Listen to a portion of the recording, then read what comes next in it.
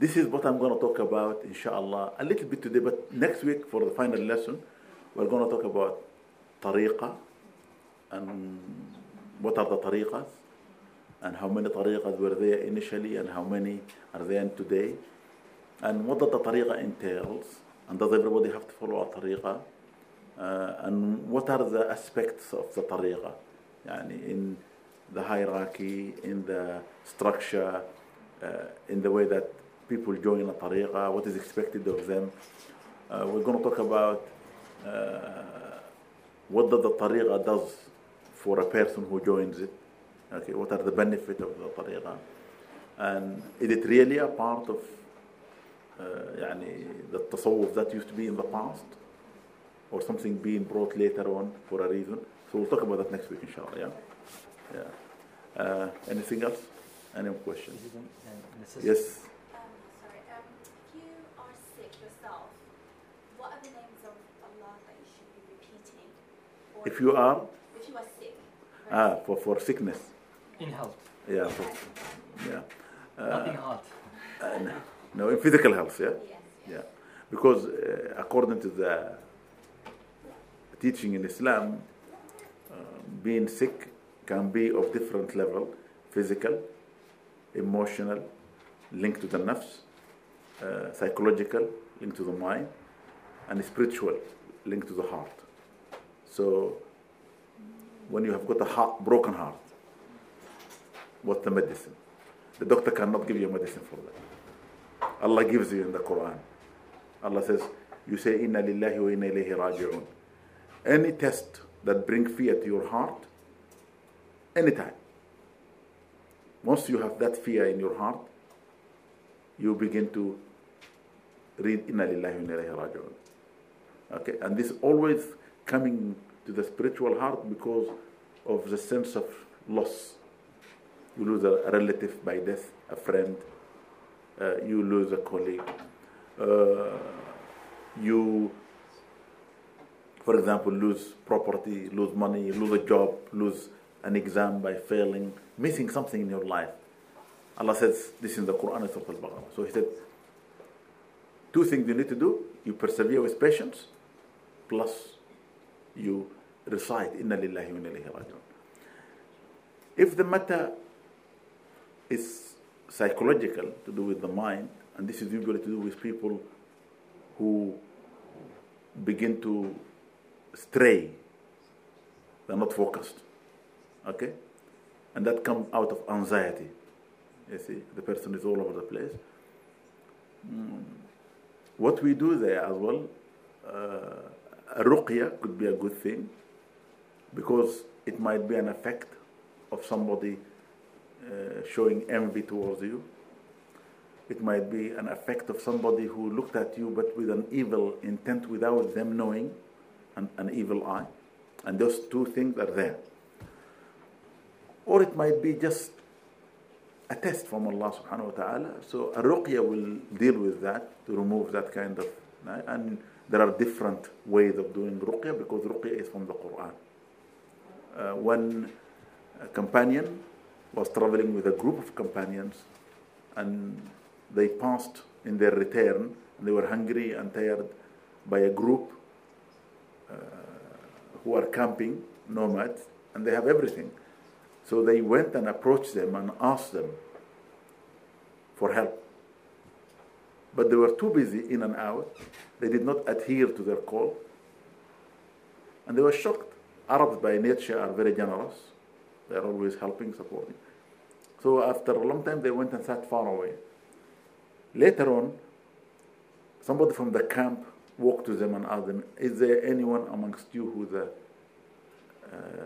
medical person, a doctor, a hakim? One put his hand and said yes. The rest were astonished. They were almost, alaykum salam, going to attack him. How could you say such a thing? You're not a doctor. He said to the man, yes, I am. What do you need? He said, our elder who lead the tribe is very sick. He's been bitten by a snake. Would you help? He said, yes, take me to him. So he took him, and everybody was all over the place, frightened for their elder. come here, my brother, come forward. And so what happened is, straight away, he went into the tent, he found the man really suffering, he sat by him, he did some recitation, and after he finished, the man was calm, and then he left them and went and sat in the camp. After a while, he came and asked them all to come through. So they took them. And when they went, they were welcomed, they were fed, water, looked after, and the Sheikh himself came out to welcome them. Very happy that he was healed. And he said, because you are a good doctor, I'm giving you a present for you and your companion. So he gave them a herd of animals, goats and sheep and whatever. So the rest, they were saying, how could you take that? He said, no, I'm taking it. So he took it and they were driving it back home. Those who were not happy, they rushed to the Prophet ﷺ and they told him the story. Just like when you go for an outing as a teacher and the children come back and complain. So the Prophet called him. Is this true? He said, yes. And what did you read for him? He said, I read Surah Al-Fatiha. Did I teach you that? He said, no, Ya Rasulullah, but you taught us Al-Fatiha is everything. It is the 7 verses beside the Quran. Allah said, Inna ataynaka sab'a al-mathani. We have given you, O Muhammad sallallahu alayhi wa sallam, the 7 great verses, wal Quran al-Azim, and the noble or great Quran. So, and how did you recite? He said, I put my hand where the bite was, and I read Al-Fatiha, and I repeated it 7 times.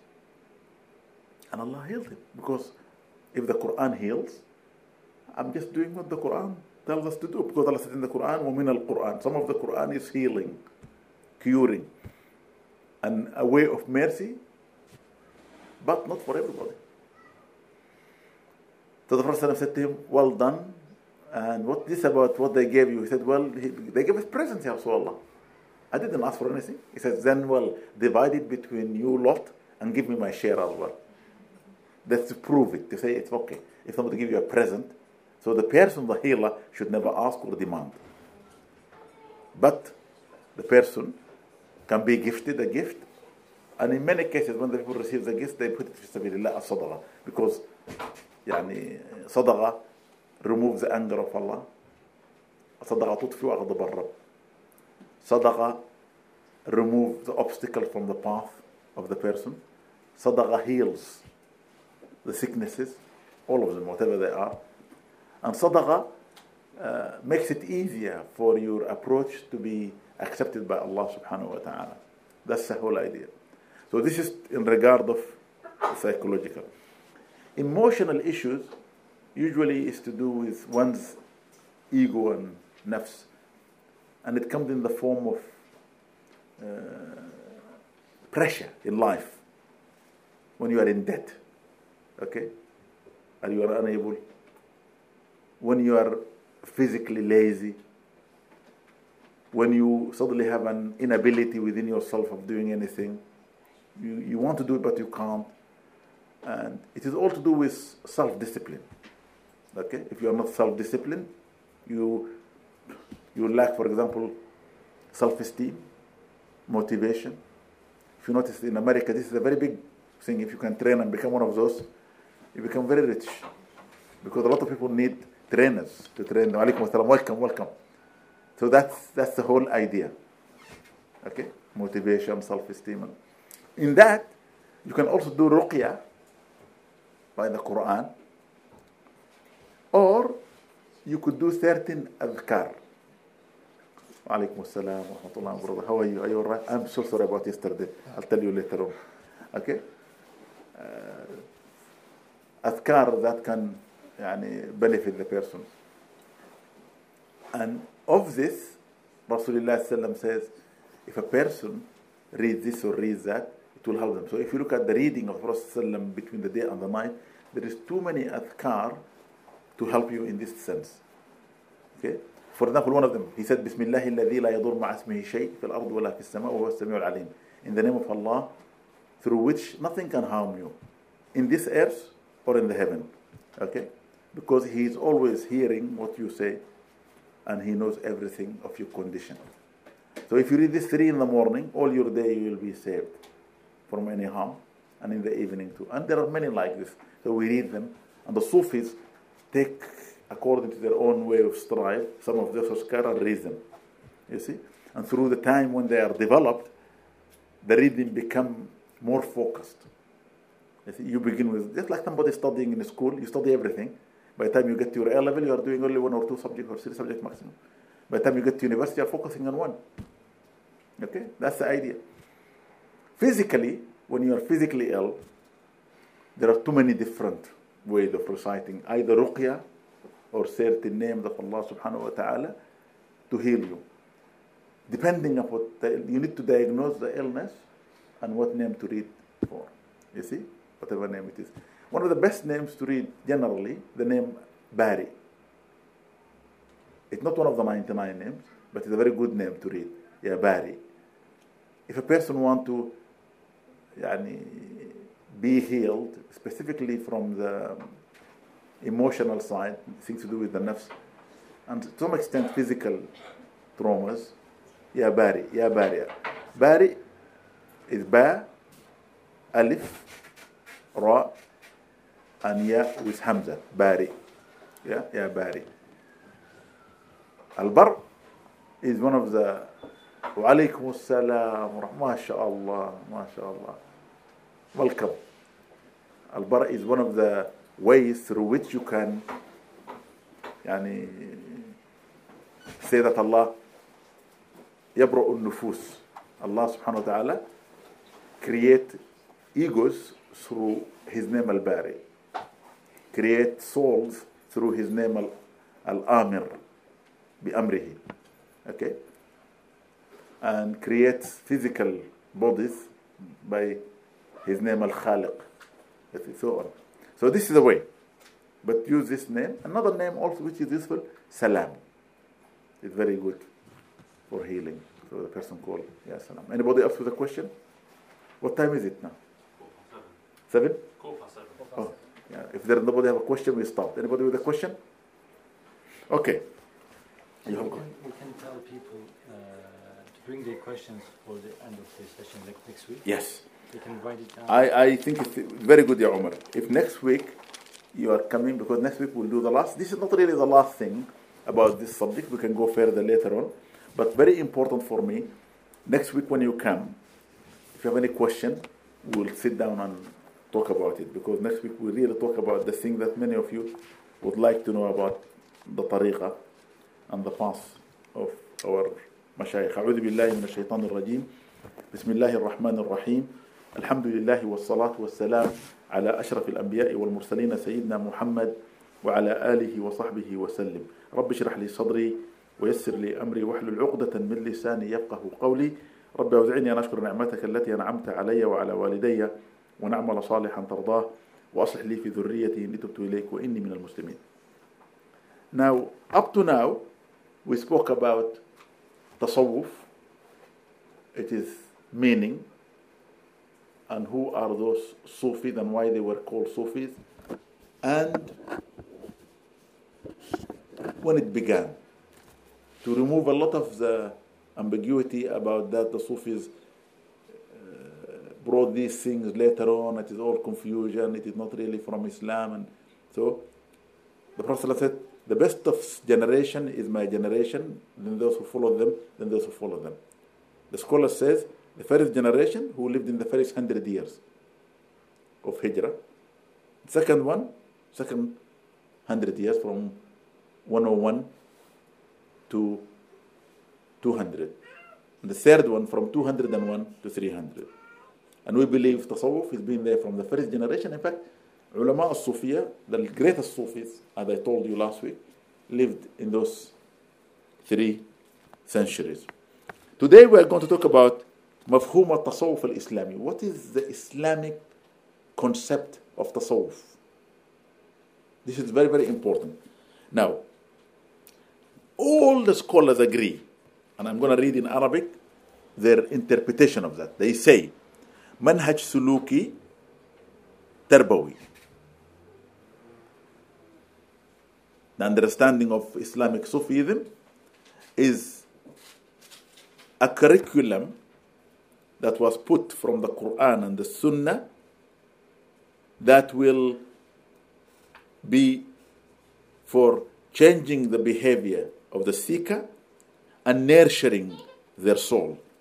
على طريق الحق بصدق, on the path of truth, okay, through the reality of teaching the person that the most two fundamental issues of being a Sufi is to be truthful and to be honest. Not just with yourself, with everyone, but paramount with Allah subhanahu wa ta'ala. تتم به مكارم الأخلاق. Through this, the best of behavior can be achieved by the person. Literally trying to equate this to what the Prophet said. The Prophet said, I was sent to complete the best of behavior. إنما بعثت لأتمم مكارم الأخلاق. So you are seeking to perfect your conduct and behavior. وينقدح في قلوب سالكيه من أنوار العلوم وحقائق الوجود ومظاهر التجلي الإلهي ما يجعل للسالك فرقانا في حياته. Through this, okay, beautiful characteristic that you have within yourself, after learning how to behave as a human being through the teaching, okay, or the nurturing of the Sufis, hoping that Allah will enlighten one heart, or the person who's seeking as a Sufi or a murid or a student of Tasawwuf. Alaykum assalam, welcome. Okay. The light of the knowledge. The light, come here. The light of the knowledge that you have learned, and the reality of the existence of everything that Allah has created, and what Allah subhanahu wa ta'ala has put into His creation for us to appreciate His presence subhanahu wa ta'ala. Many people don't realize that. They say before you look at something, see Allah in the thing that you look at. Because whatever is beautiful in that, it is through Allah's beauty. Whatever is good in that is through Allah's goodness. Whatever is powerful in that, through Allah's power. It's not by itself. Yeah, we are only alive because of Him. That makes the seeker, okay, understand the difference between reality and falsehood, between good and evil, okay, between that which will lead him to his Creator and that which will delay him from reaching his goal. This is the understanding. But this understanding is built upon the Quran and the Sunnah, what the Prophet said, what the Prophet did, and what the Prophet approved in his lifetime. Well, ijma', that which the scholars agreed upon, the notable greatest scholars of Islam. Therefore, no scholar who lived in the first, second, or third generation ever said anything about the Sufis but good. Even as I said to you last time, Ibn Taymiyyah himself, whom today those who criticize Tasawwuf, they quote from him. He was a Sufi. And if you really want to understand what I'm saying, go back to his writing in his largest collection, Fatawa Ibn Taymiyyah, and you find in some of those Fatawa or those rulings, he talks about Sufis, and whenever he mentions Abdul Qadir al-Jailani, he will mention him with the absolute respect. Absolute respect. I am trying to find any fault, but I never can find fault in what he's writing. He called him the greatest scholar. He called him the scholar of the scholars. He called everything as we call our mashayikh today, who are really, because he said he never saw a fault in him as somebody who was really just for the world. He was for the hereafter. He was honest and truthful in his living Islam. Well, ijtihad and the strive of the scholars to realize the understanding of the Quran and the Sunnah for the time and the place they live. Very, very important. So ijtihad is always there. Okay? We have to think of this in our religion. And therefore, it is a path to Allah subhanahu wa ta'ala. Tariq. And therefore, we call a single path that has been established by a scholar a tariqah. Okay? This comes from the Quran. In Surah Al-Jinn, verse 16, Sapara Tabarak, or Judu Tabarak, Surah Al-Jinn, one of the most beautiful surahs, and there is benefit that I learned in it, and I can give it to you. I never gave it before. But if you read the first 10 verses of Surah Al-Jinn, every morning, every evening, you will be protected. Very, very beautiful verses. If you can memorize them, memorize. I was given this when I was young. It will take your mind away from any difficulty with that. Allah said in this verse, Surah Al-Jinn, verse 16, وَأَن لَوْ اسْتَقَامُوا عَلَى الطَّرِيقَةِ لَأَسْقَيْنَاهُم مَاءً غَدَقًا. And if only they stay steadfast, those seekers of the truth, on the tariqah, on the path, we will give them in their hearts water in abundance. How can that happen? But Allah doesn't mean literally water as the liquid that we drink. Allah means spiritual light here. And to prove this, as the Shaykh said, وَالْمُرَاد بِالْمَاء هُنَا الْحَقِيقَة الرَّبَّانِيَّة. What Allah intend by calling it water here is the reality of the Almighty Allah, of understanding our creation and the purpose of our creation. الَّذِي أَحْيَا بِهِ اللَّهُ الْقُلُوبِ, through which Allah will give life to the hearts. Now, subhanAllah, this proves what the Prophet ﷺ said. The Prophet ﷺ said clearly that مثل الذي يذكر ربه والذي لا يذكر ربه كمثل الحي والميت. The example of the one who remembers Allah and the one who does not is like the living and the dead. And the tariqah is built upon dhikr, continuous remembrance of Allah. So if you ask any person who is following a tariqah, his main job is to do a lot of dhikr. He is encouraged to do that. Okay? And يكون لسانك رطب بذكر الله. The Prophet said to the companion who asked him, I want to be close to Allah, I want to be in the past all the time. He said, let your tongue always be moist, remembering Allah, or with the remembrance of Allah. And يكون لسانك رطب بذكر الله. So here, literally, you are in the tariqah if you are remembering Allah subhanahu wa ta'ala. And if you are remembering Allah, you are alive. And if you are not remembering Him, you are dead. غياثا من الله عز وجل لعباده المحسنين. And Allah acknowledges His pure, true servants by putting this light in their hearts. Yeah? Allah give غوث, or as we say literally in our daily language, najda. So when you call upon Allah, Ya Allah, He will give you help immediately through His name, Muqith. And that's why people say, Ya Mughith, aghithna. Ya Mughith, aghithna. O you who answer quick those who are in desperate need. For Allah said in the Quran, أَمَّا يُجِبُ الْمُضْطَرَّ إِذَا دَعَى. Who will answer the call of the one who is desperate but Allah? So when you are in desperate need, and you really need Allah, this is the name you call, Ya Mughith. Yeah, one of the greatest Sufi Mashayikh ever to come to London. I have never seen very, very few people like him. He is a Kurdish Iraqi. A lot of the Sufis who are from Kurdistan are powerful men. A Kurdish Iraqi. Wa alaikum assalam. Welcome, Sidi. A Kurdish Iraqi, very, very powerful man. Muhammad Usman Siraj ad-Din. Very famous. We are lucky to see him. A man whom, you don't have to ask him. He knows. I've seen that myself. Not something I read or been told. I have witnessed it in his coming here to this country. He came a few times. And he said to me once, people really don't understand.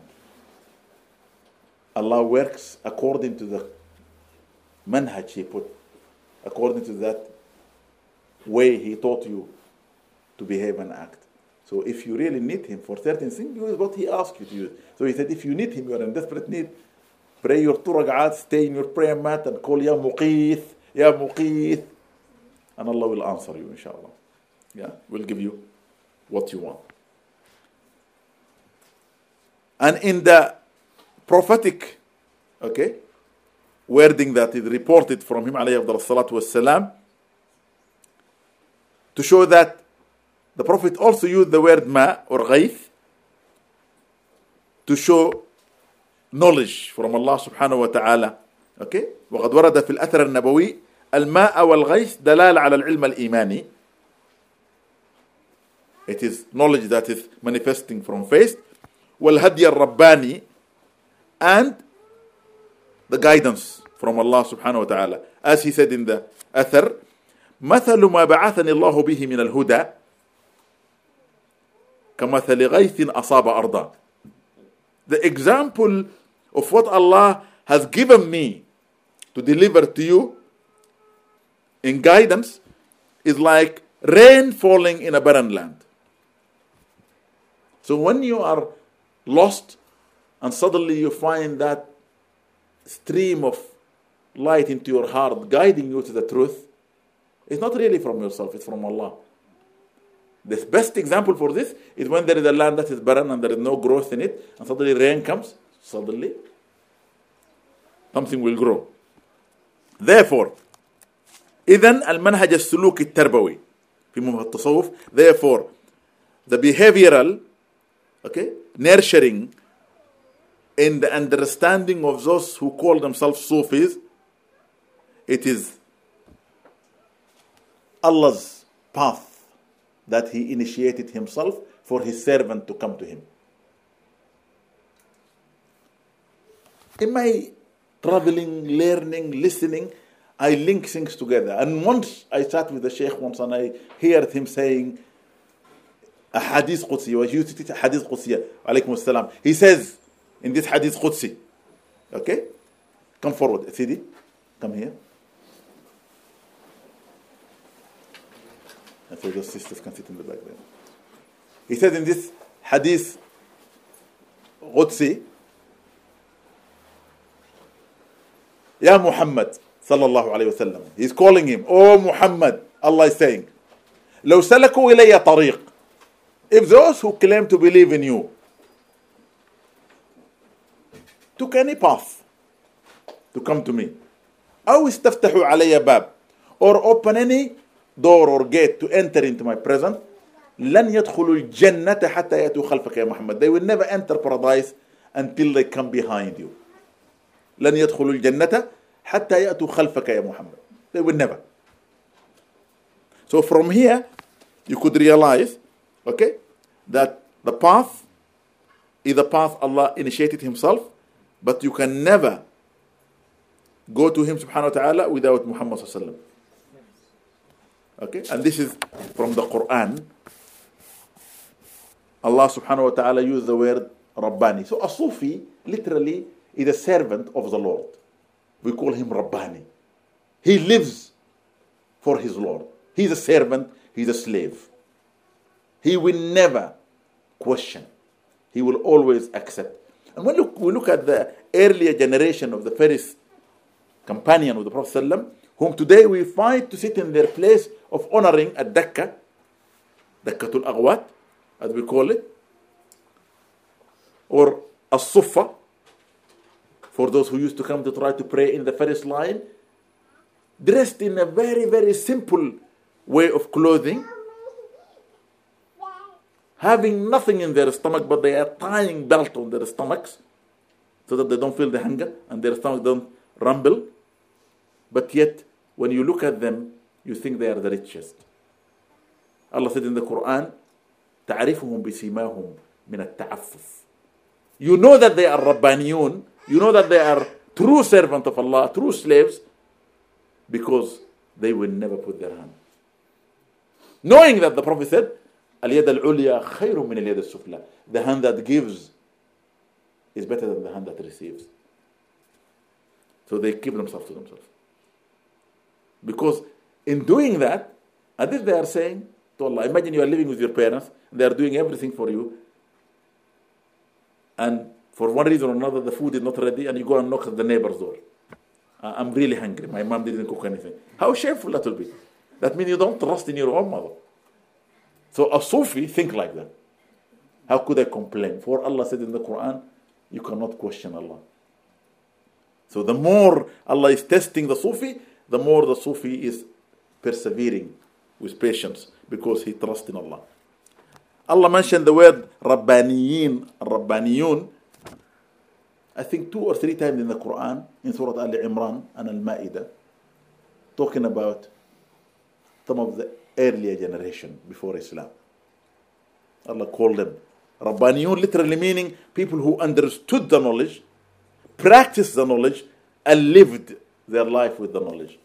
The Sufis, they mixed the knowledge with the actions. It's not just learning and leaving or doing without knowledge. Must be two. Okay? في آل عمران العامل. Okay? أي العلماء العالمين بأحكام الله المقتفين آثار أنبيائهم. الربانيون, they are the scholars who understood the teaching of Allah from their scripture, and those who followed the path of their prophets. And the Sufis have to understand the Quran and follow the Muhammad sallallahu alaihi wasallam.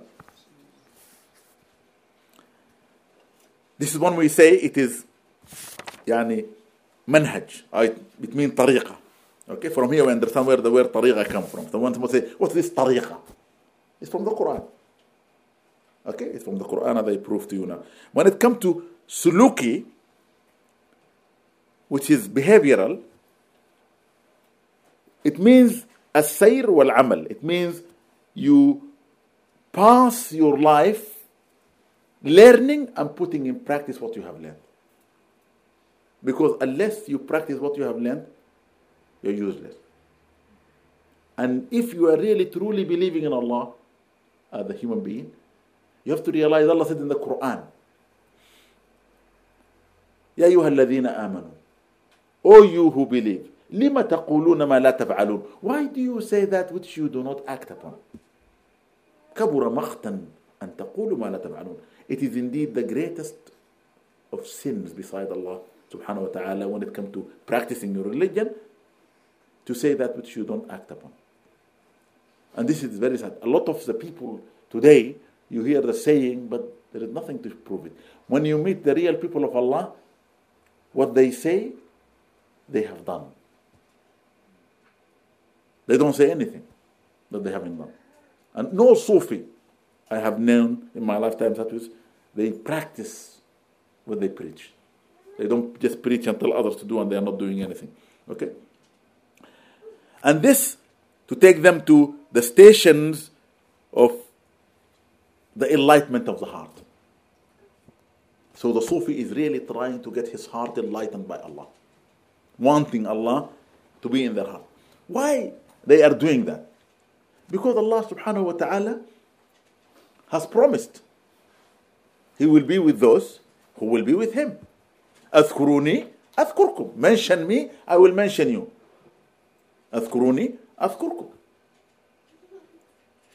أنا عند حسن ظن عبدي بي. I am according to the way my servants think of me. You think good of Allah, Allah gives you good. You think bad of Allah, then it's up to you.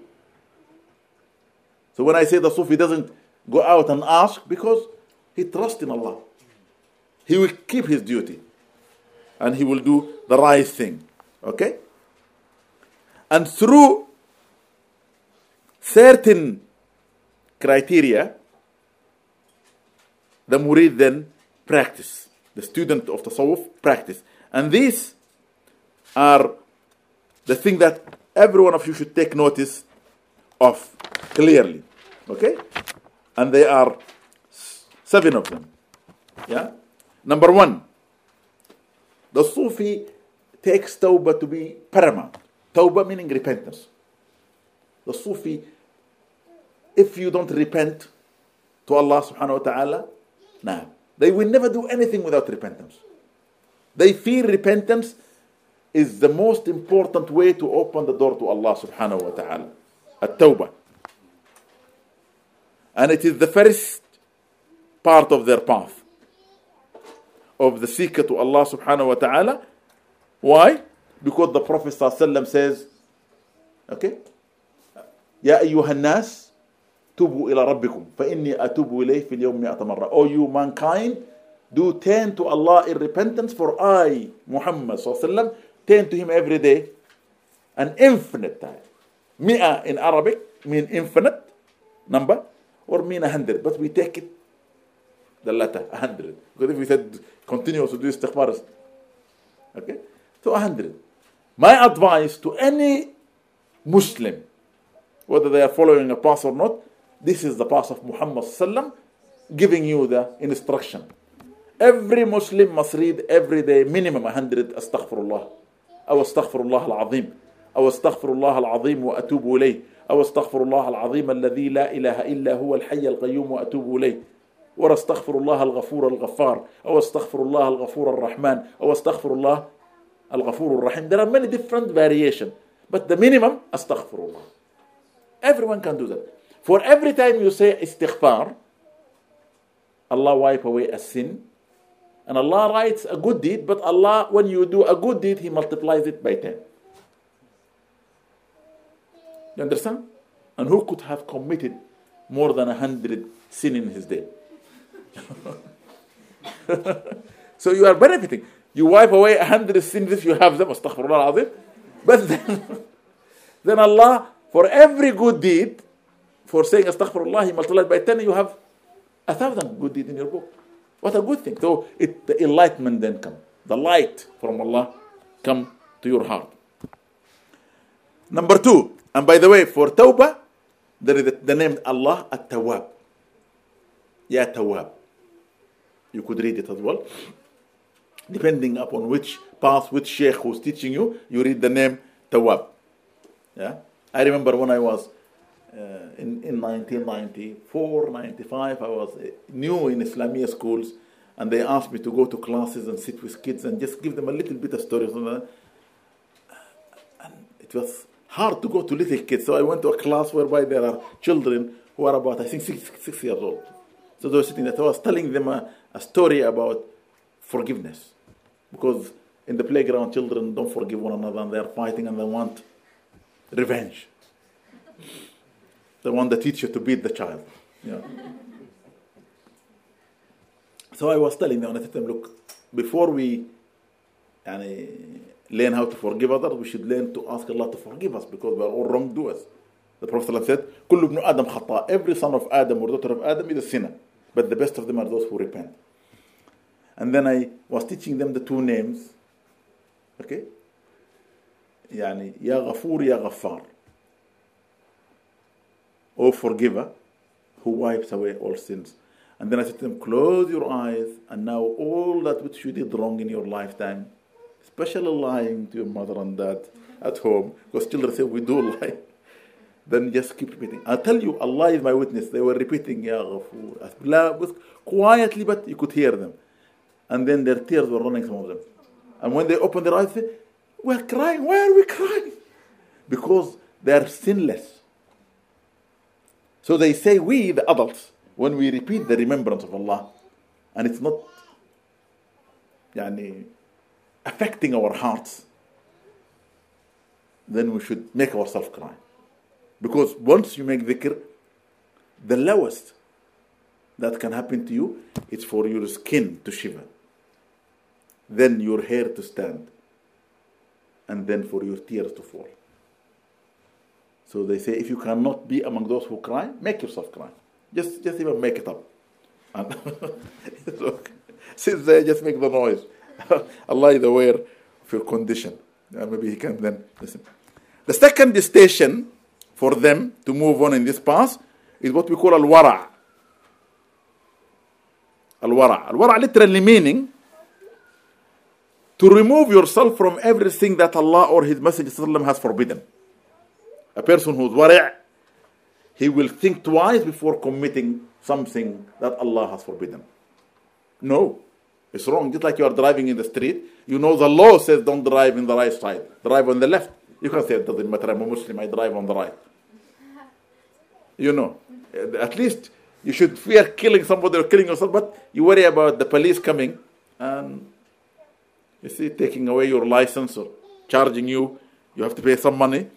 Okay? And therefore they say, أن يمتنع الصوفي السالك عن كل حرام. That the Sufi who's traveling in this journey, in this path to Allah, to avoid by all means anything Allah has forbidden or Sayyidina Muhammad sallallahu alaihi wasallam has forbidden. Because Allah said in the Quran, أعوذ بالله من الشيطان الرجيم وأطيعوا الله وأطيعوا الرسول. And do obey Allah and obey the Messenger sallallahu alaihi wasallam. And in another verse said, ومن أطاع الرسول فقد أطاع. Indeed, the one who obeyed the Messenger has become obedient to Allah. You cannot be disobedient to the Prophet and you think you are obedient to Allah. It doesn't make any sense. وأن يتعفف عن كل أمر فيه شبهة. And to keep away from anything that is doubtful. You are not aware? Be careful. Don't enter into things with doubt. Abu Hurairah radiallahu ta'ala anhu, the companion said, قال الرسول صلى الله عليه وسلم كن ورعا تكن أعبد الناس. The Prophet said, be wari'. Be somebody who avoid that which has haram in it. You will be the best of the worshippers. You pray all night. You fast all day. You do all the rituals. But you are into the haram. Then something is wrong. Yeah? Something is definitely. Number 3, az-zuhd. This is one of the most important pillars through which they travel to achieve. وهو الإعراض عن جميع ما في الدنيا وأن يخلي الصوفي قلبه مما خلت منه يداه لينصرف بكليته إلى الله. It is to remove yourself in any inclination toward the material world. Don't love the material world. You can have some of them, but don't love it. If you don't have it, then you are all broken. You have a beautiful car you love very much and suddenly it's stolen. You're sitting there crying over it. Forget about it. The one who took it can replace it for you. That's what the idea. So don't love the dunya. Don't love the material world. Okay? So a Sufi will remove his love from the dunya and empty his heart from anything that he does not possess. So what you don't have, don't put in your heart. Oh, I wish I have that house. Oh, I would love to have that car. Oh, I would love to be a billionaire. So you are putting things in your heart that they are not in your heart. You are busying yourself with something that when you stand to pray and you say, I can't concentrate because you are too much concentrating on the material world. How can you then concentrate in the spiritual world? You can't. Simple. People ask me, is there anything I can read to concentrate in my salah? Keep away that which is not in your hand, away from your heart. And then you can concentrate. Don't. Anything you don't have, forget it. Leave it. If Allah wants to give it, He will give it to you. Okay? Allah said about this in the Quran, in Surah An-Nisa, verse 77. قُلْ مَتَاعَ الدُّنْيَا قَلِيلٌ وَالْآخِرَةُ خَيْرٌ لِمَنِ اتَّقَى. Tell them, O Muhammad sallallahu alaihi wasallam, the pleasure of this world, Allah called it the lower world, is little. It's only little. But the hereafter is better to those who avoid the forbidden. Wallahi al-azim. Allah is my witness. It's so easy to travel to Allah if you just avoid it. It is difficult to avoid everything. You will fall into something. Your nafs is too tough. It's more wilder than the wildest horse that you want to tame. Very hard. والنفس كالطفل إن تفطمه ينفطم. Imam al-Busiri says, your nafs is like the baby who's been breastfed. But once the mother stops them, they will stop. But if you keep them, they will keep coming.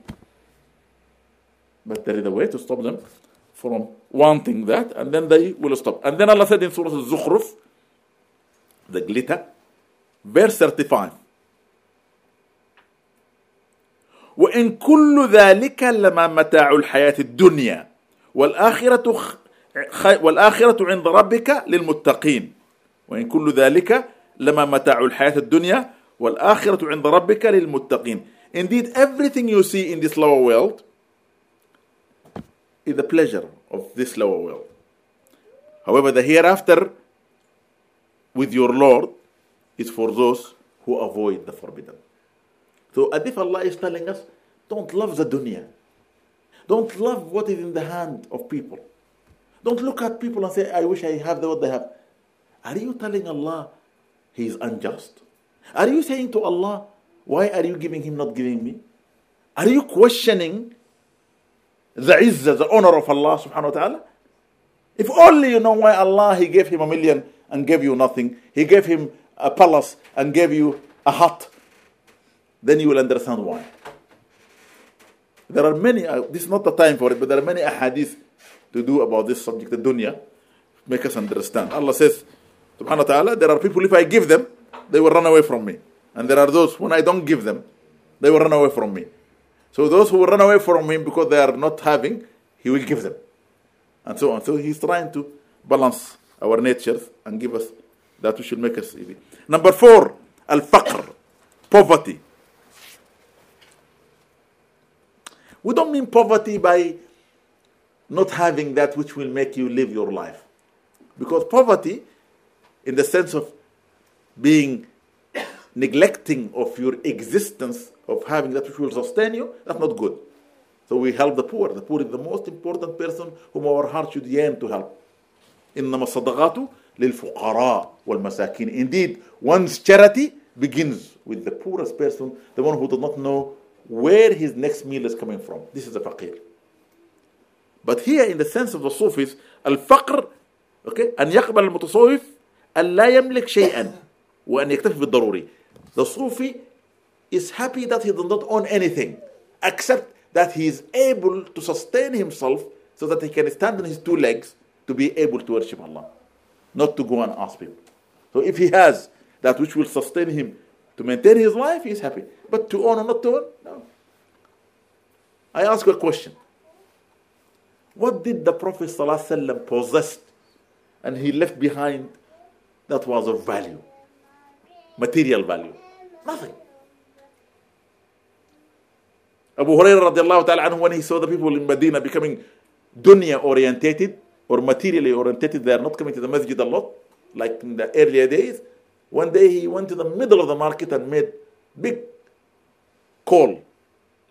Oh, people, listen to me. Allahu Akbar, Allahu Akbar. When people listen to him, Abu Hurairah, the inheritance of the Prophet ﷺ is being divided in the masjid. Inheritance? Allahu Akbar. They all ran, left their businesses. When they came, they found nothing. Once a person reading Quran here, few people studying together, people reflecting. What is it, Abu Hurairah? You lied to us? He said, what did the Prophet left to inherit other than this? Knowledge, learning knowledge. You left, this is the inheritance. If you're busy with material, accumulating it, you're not going to bury it with you. So this is the concept of faqr in the Sufi understanding. Why? لِيَمْضِي فِي طَاعَةِ اللَّهِ. So you only have sufficient needs to be sustaining yourself so that you will be able to be obedient to Allah. Because the more you have, the more taken away from Allah you will be. And in this, or to this end, the Hadith Qudsi came. Allah subhanahu wa ta'ala says through Jibreel to Muhammad sallallahu alayhi wa sallam, Ya ibn Adam, O son of Adam, خلقتك لأجلي. I created you for my sake. وخلقت كل شيء لأجلك. And I created everything else for your sake. فلا تشغل نفسك بما خلقته لأجلك. Do not busy yourself with that which I created for you. بل فاشغل نفسك بي. However, busy yourself with me. Be very busy with Allah, not with what Allah created for you. I always give the example. You travel after a long journey as a father or a mother coming to your children. You know what they want, chocolate, sweets, whatever, ice cream and toys. And the moment they come run to you, they see what you, they take it and they run away from you. Not even a kiss or a cuddle. Whom do they love? What you brought? Or you see, that's not good enough.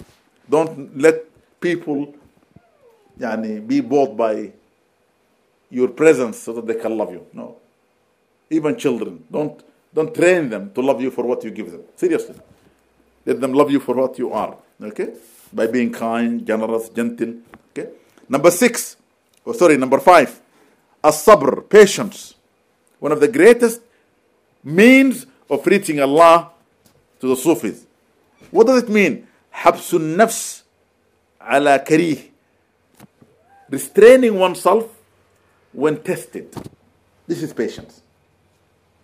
Somebody says something hitting in your heart and you could react, but you hold your tongue.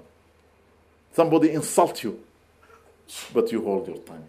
Somebody hit you, but you hold your hand. Can you remember the first two men who were fighting, and one of them was about to kill the other? And he says to his brother, even if you raise your hands to kill me, I will never raise my hand. That is Qabil and Habil. Habil was the more patient, tolerant, saying to Qabil, I will not fight you. That is where we need to be. Rasulullah sallallahu is reported, he was sitting with the companion, and the most beloved to him is Abu Bakr Siddiq. Why he loved him? Because he was always like him. He never answered back. He never says anything to anybody, not upset anybody. And in a majlis, a man walked in and started insulting Abu Bakr. And Abu Bakr was just sitting quietly. And the Prophet was just smiling. And the man kept adding. Until it came to a position, the man started to understand it will not hurt him if I just say it about him. Started going beyond him into his family and those whom he loves. And he said something that really hit him. And he answered back. The Prophet ﷺ smile is taken away and moved out. When he came back, he asked the Prophet ﷺ, when the man was insulting me, you were smiling at me. When I answered back something that I need to defend, you lost your smile and moved away from here. He said, because before, the Malaika were here. Once you replied and your anger was shown in what you said, the Malaika left. I cannot stay in a place where there is no Malaika, or the Malaika will leave from. So in this sense, an example given literally to everybody, and we are included. Don't answer. Don't put fuel into the fire. Especially in these modern days, a lot of us, they really want an answer. If you notice, even your children, they're sitting with you in the bus and somebody looked at them and said, what are you looking at? Excuse me. You are looking at them. This is why you notice they are looking at you. Don't look at them. Put your head down. And this is something that we are teaching our children by example and getting courage. I always tell my parents in the school that I taught in, if children are naughty, it's coming from the parents. I say, why? We are not. I said, they see you encourage.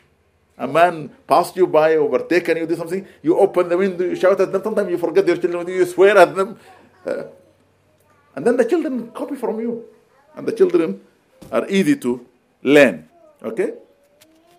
أو لذيذ تفارقه. Sometimes patience can come to the person, you have something beautiful and you cannot have it anymore. Be patient. It might come again. So it might be something testing in the sense of giving you a campaign in your heart, or something that you cannot wait to have back again. But be patient. Allah will give it to you. In the Sufi way, أن يصبر المريد على كل ما يناله. The murid or the student of the school of Tasawwuf, he will be patient for every condition he finds himself in. Every condition. And therefore, we were taught to say, Alhamdulillahi ala kulli hal. Praise be to Allah for every condition we are in. Don't just say Alhamdulillah. Sometimes we say, how are you, my brother? I'm okay. Is everything all right? Alhamdulillah. You're not happy. When you say just Alhamdulillah, Alhamdulillah ala kulli hal. We had a head teacher in my school called Abdullah Trevathan. Some of you maybe know, an American. Whenever you ask him, he always say Alhamdulillah ala kulli hal. I used to really love him. And he's a Sufi Allah. He said to me, this is the best thing I learned from the Sufis. Because I want to be true in what I say. Every condition I'm in, I'm happy. If Allah give me, I'm happy. If He doesn't give me, I'm happy. If I'm sick, I'm happy. If I'm healthy, I'm happy. It's from Him and to Him. Okay? لا يسأل ولا يشتكي علما. He will never ask nor complain, knowing that اليد العليا خير من اليد السفلى, the hand that gives is better than the hand that receives, as it was reported by the Prophet ﷺ. And the Quran says, وهو لا يسأل وهم يسألون. Allah cannot be asked or questioned, but we will be questioned. When you say, why me? I pray all my prayers and I'm doing everything but not happening to me. They are always doing wicked things and they're achieving the best. But it's not the way to judge things. You are questioning Allah in His ruling of the world. Allah rules. أَلَا لَهُ الْحُكْمِ. Indeed, for Him retain every rule that we are governed by. Trump today is ruling America.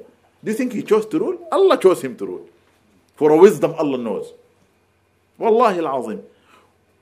Did this Prime Minister of ours choose to rule? Yesterday, she was in a job as a minister or a secretary of state. But today she's the Prime Minister. She was lucky, the person before. Would she have been if she was elected or went for election? Maybe not. But Allah chooses for a reason. Allah said in the Quran, يُؤْتِي الْمُلْكَ مَنْ يَشَاءُ. Allah gives kingship to whomever He wishes, rulership to whomever He wishes, and takes away from whomever He wishes. You can become today the biggest ruler in the world, but tomorrow you wake up with nothing. But we need to understand that is from Allah. Regarding patience, the Sufis work very hard on this. This is for them, it's the hardest test. Because in it, the reward is greatest. Number one, in Surah Al-Baqarah, verse 155, Allah says, وَبَشِّرِ الصَّابِرِينَ. Give the good tidings, O Muhammad sallam, for those who will persevere with patience. So they want to be in this lot.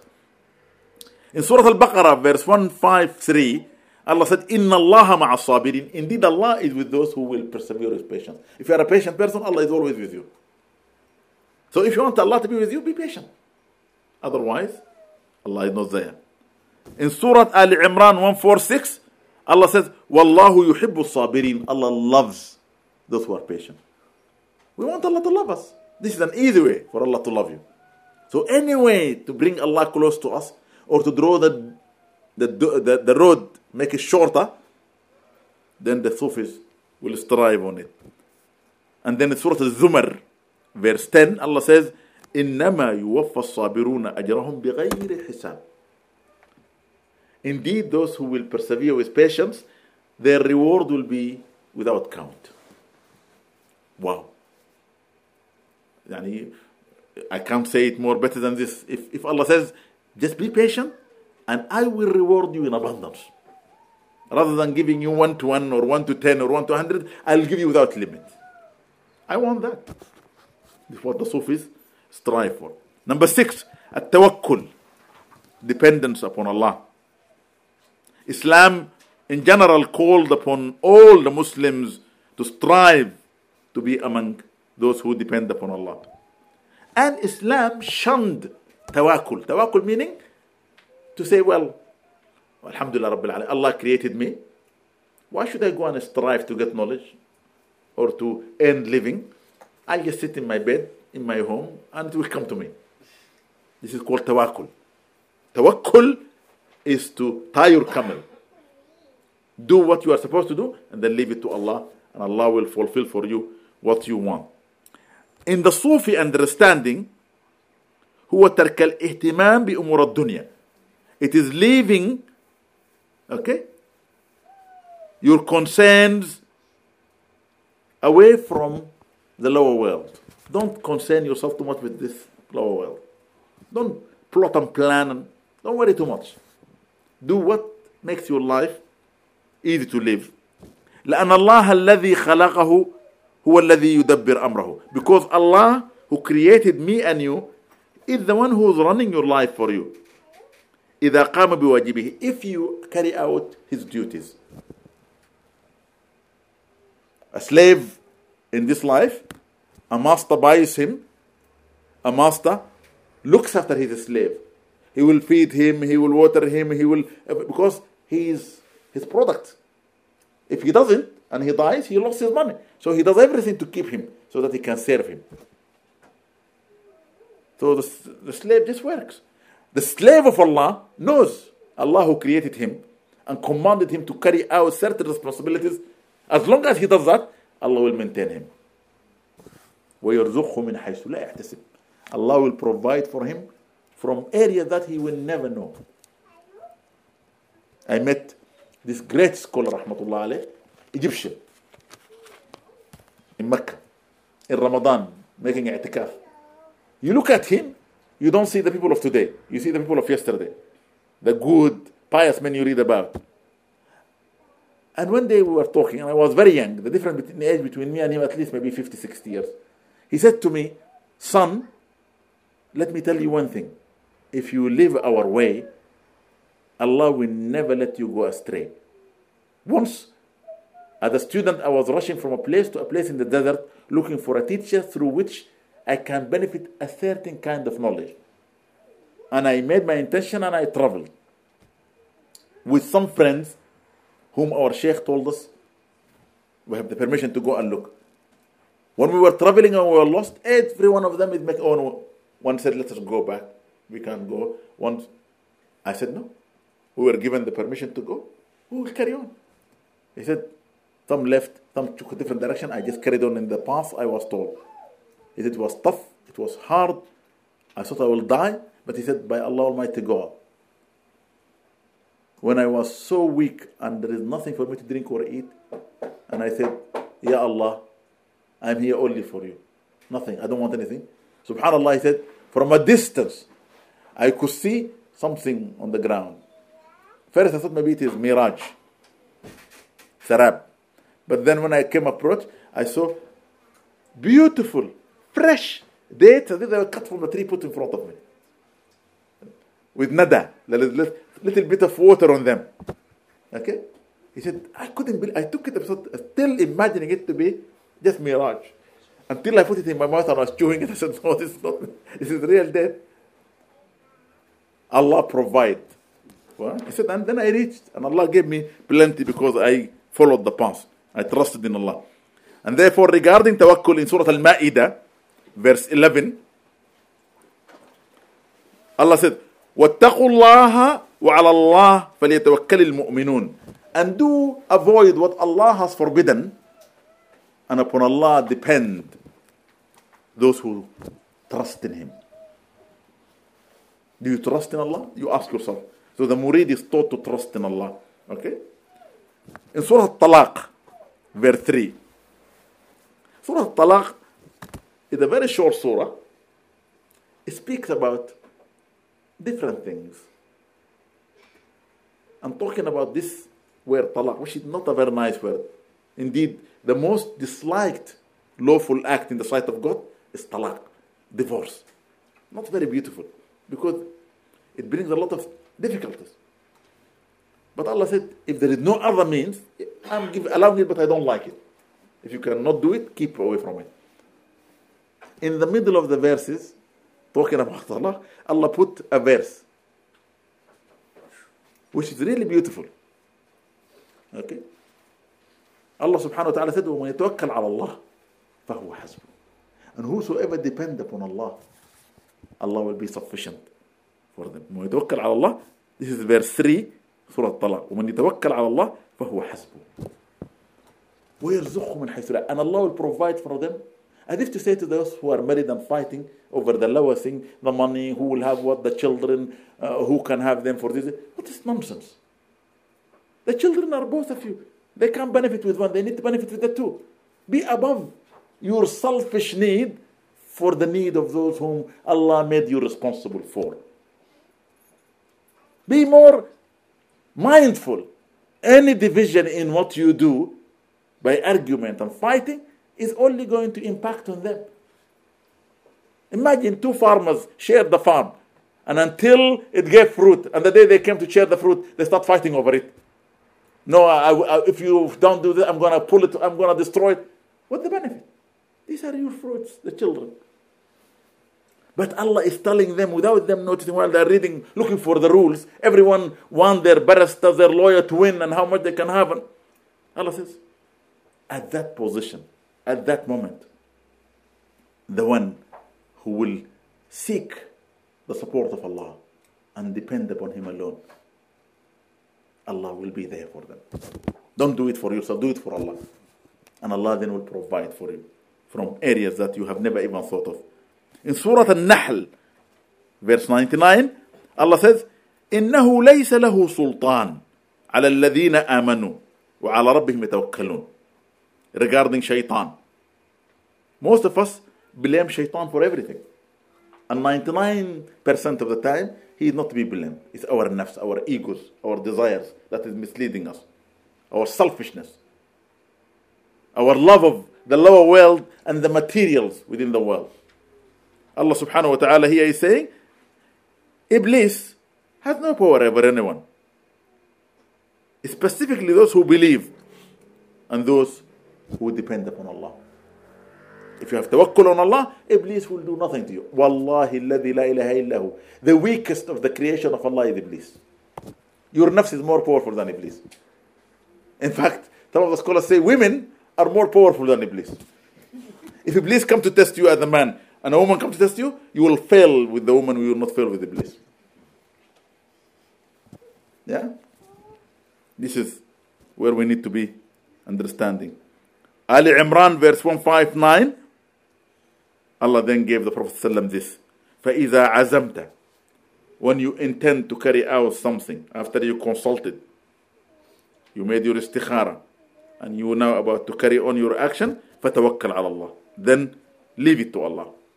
إِنَّ اللَّهَ يُحِبُّ الْمُتَوَكِّلِينَ, for Allah loves those who depend upon Him. And the whole thing for the Sufis is how to achieve Allah's love. That's it. Nothing else.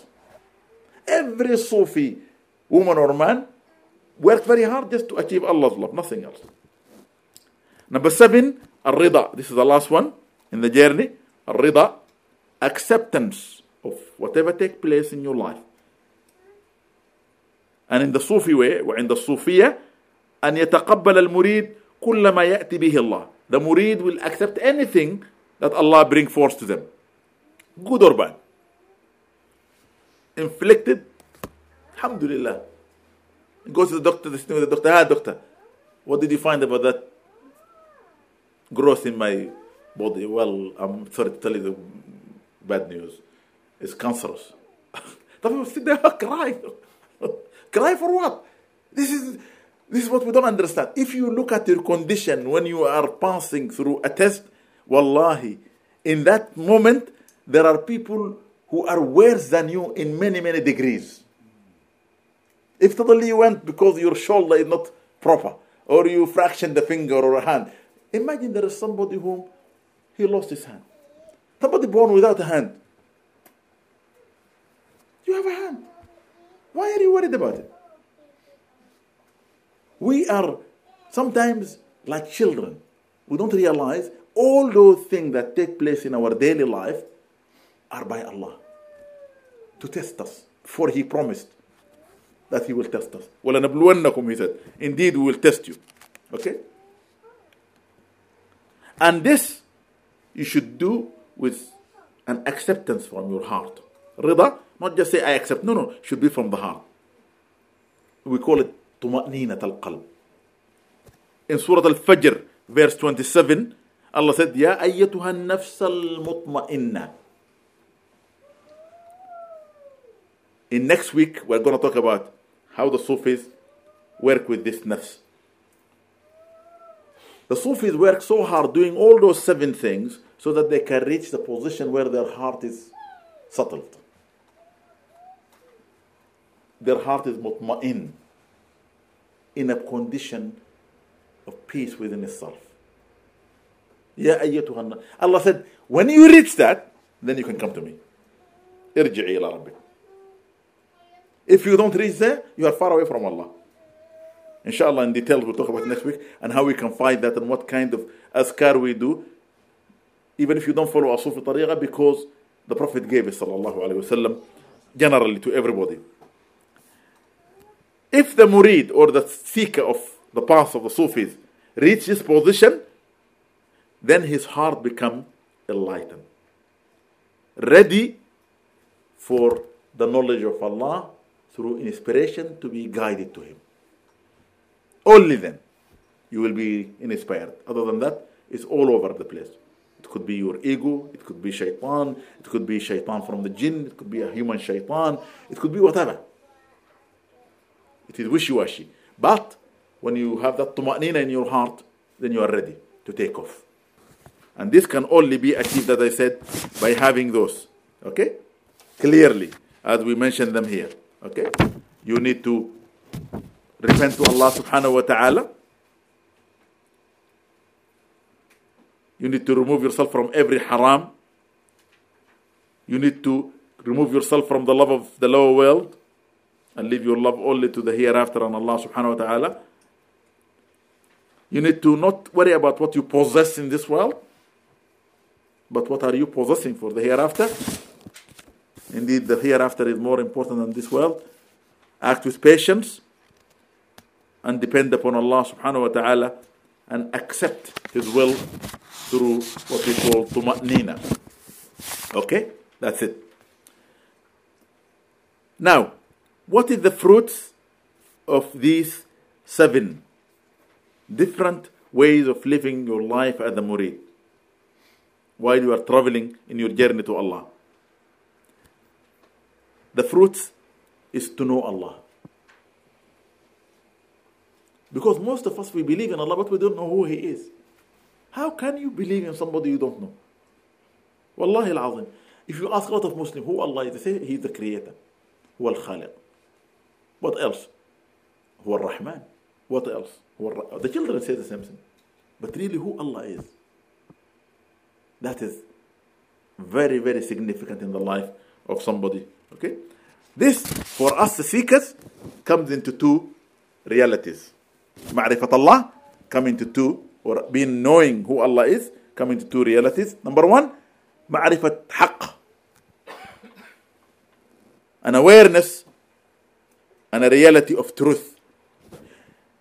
وهي أن تعرف الله بما تدل عليه أسماؤه التي يسمى بها نفسه. To know Allah through His attributes that He chose for Himself. Hence Rasulullah ﷺ says, لله 99 اسما من أحصاها دخل الجنة. For Allah there are 99 names. Whosoever memorize them, understand them, call Allah upon them, put them in practice in his life, for sure he will enter paradise. Because you get to know who Allah is. There are 3 areas, maybe 4 areas in the Quran which Allah describes Himself. Number 1, Ayat al-Kursi. Read Ayat al-Kursi. It is a big verse. The most greatest verse in the Quran. Powerful verse. Yeah? There are a lot of ways through which you could use it, but we'll talk about it in the future, inshallah. Then, verse 163,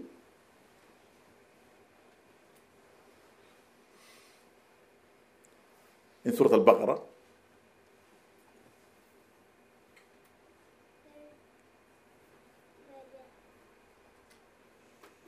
then after that, the 6 verses at the beginning of Surah Al-Hadid, the first 6 verses in Surah Al-Hadid, Allah describes Himself there. And then the last 3 verses of Surah Al-Hashr, هو الله الذي لا إله إلا هو. And then Surah Al-Ikhlas, قل هو الله أحد. In those 4 areas, you find Allah speaking about Himself. If I am you should read them. When I was studying and learning, I was always behind knowing exactly who this Allah is. Allah said, yeah, get to know me. At the beginning, there was a student who studied me. They say, well, come on, you're bringing things. What are you adding on? Just you should do what you are supposed to do. Follow the Sharia. I said, I'm following the Sharia, but I want to know who He is properly. And I used to read the secrets that are in the Quran, like the beginning of the surah, like Alif Lam Mim. What's Alif Lam Mim? If you just read by itself, say Alam. Alam meaning pain. Definitely it's not. It's Alif Lam Mim. 3 letters separate, they're not a word. Qaf, Allah said Qaf. Allah said Noon, says Sad. Kaf, Ha, Ya, Ain, Sad. What does that mean? I wanted to know. Allah didn't give it to us just not to know. When we were reading Surah Al-Kahf, and Allah says, the people, or the number of the people of the cave, people say they are 3, people say they are 4, people, yeah? They are 7. But Allah said, nobody knows their number except for few. I spent a lot of time, I want to know, who are those few who knew? Is there anyone alive I can go to our house? Out of curiosity and out of wanting, why Allah put those things? Not for nothing. It is for you to seek. When you seek things like that, just like the person who loves cooking, Every time somebody talk about a recipe, they want to know. Wow, you have that recipe? Or people who love films, they want to know that film. Allahu Akbar.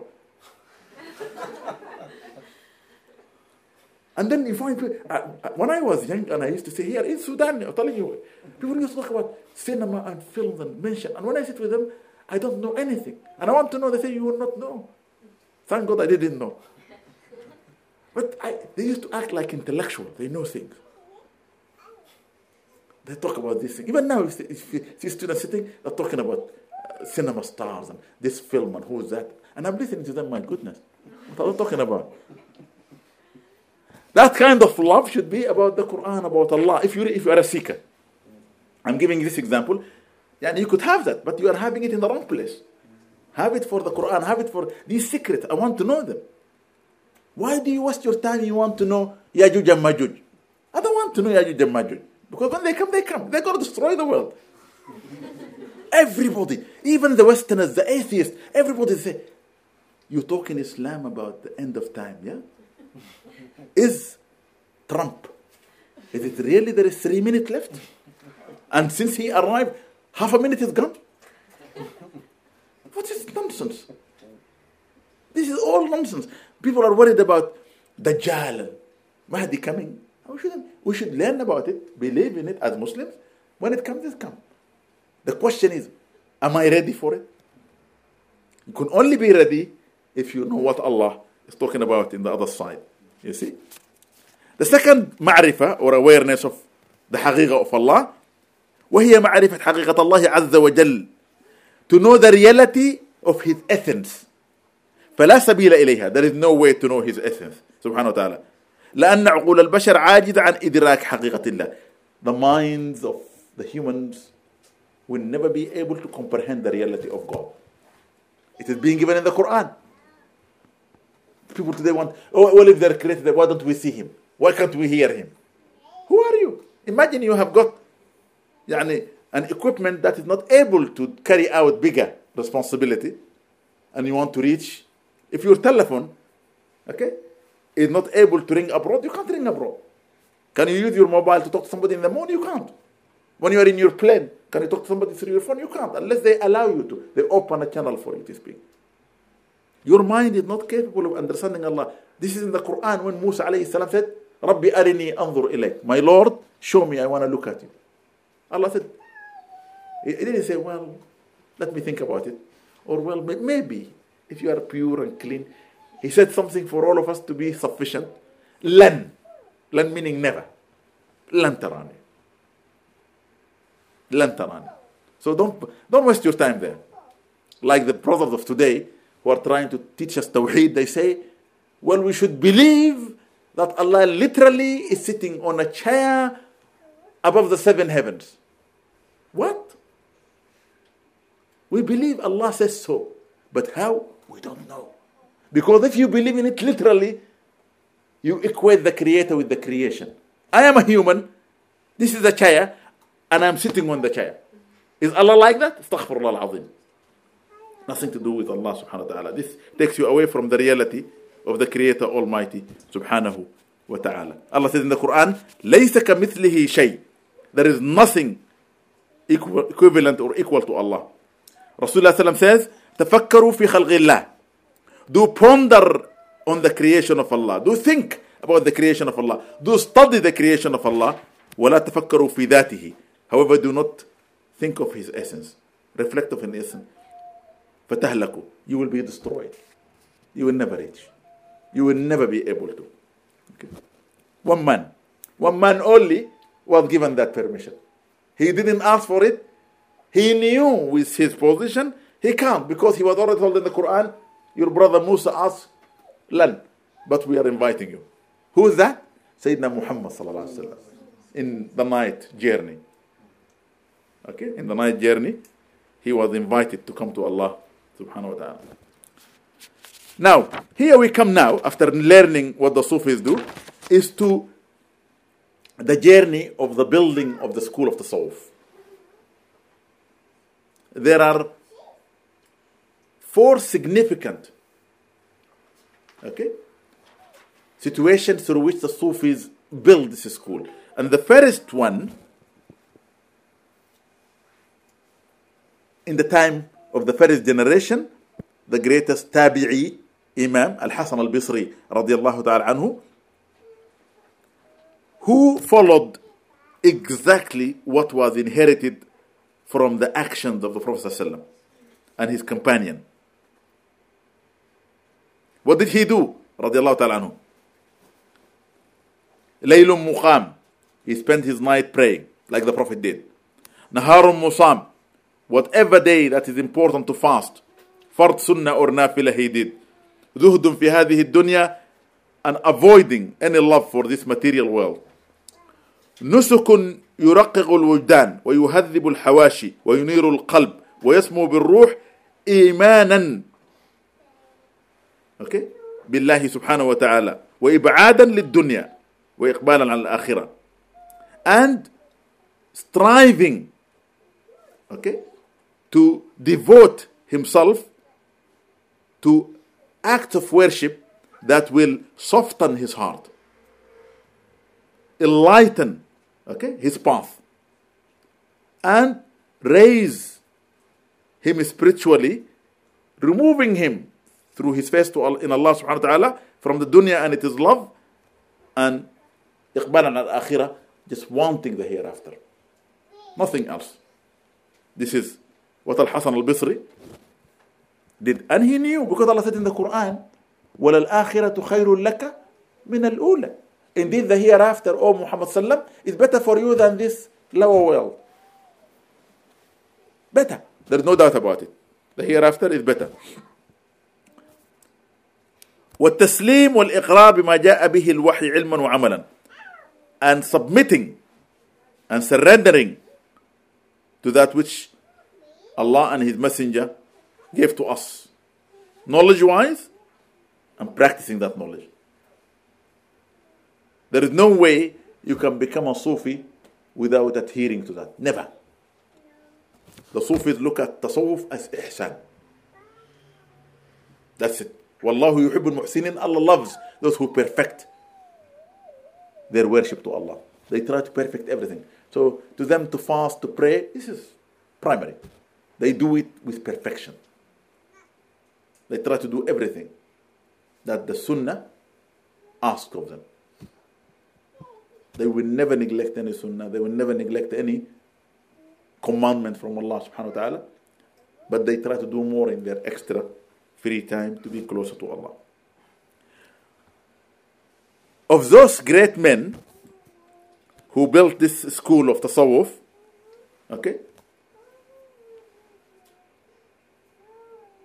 Sayyidina Al-Hasan Al-Bisri radiyallahu ta'ala anhu,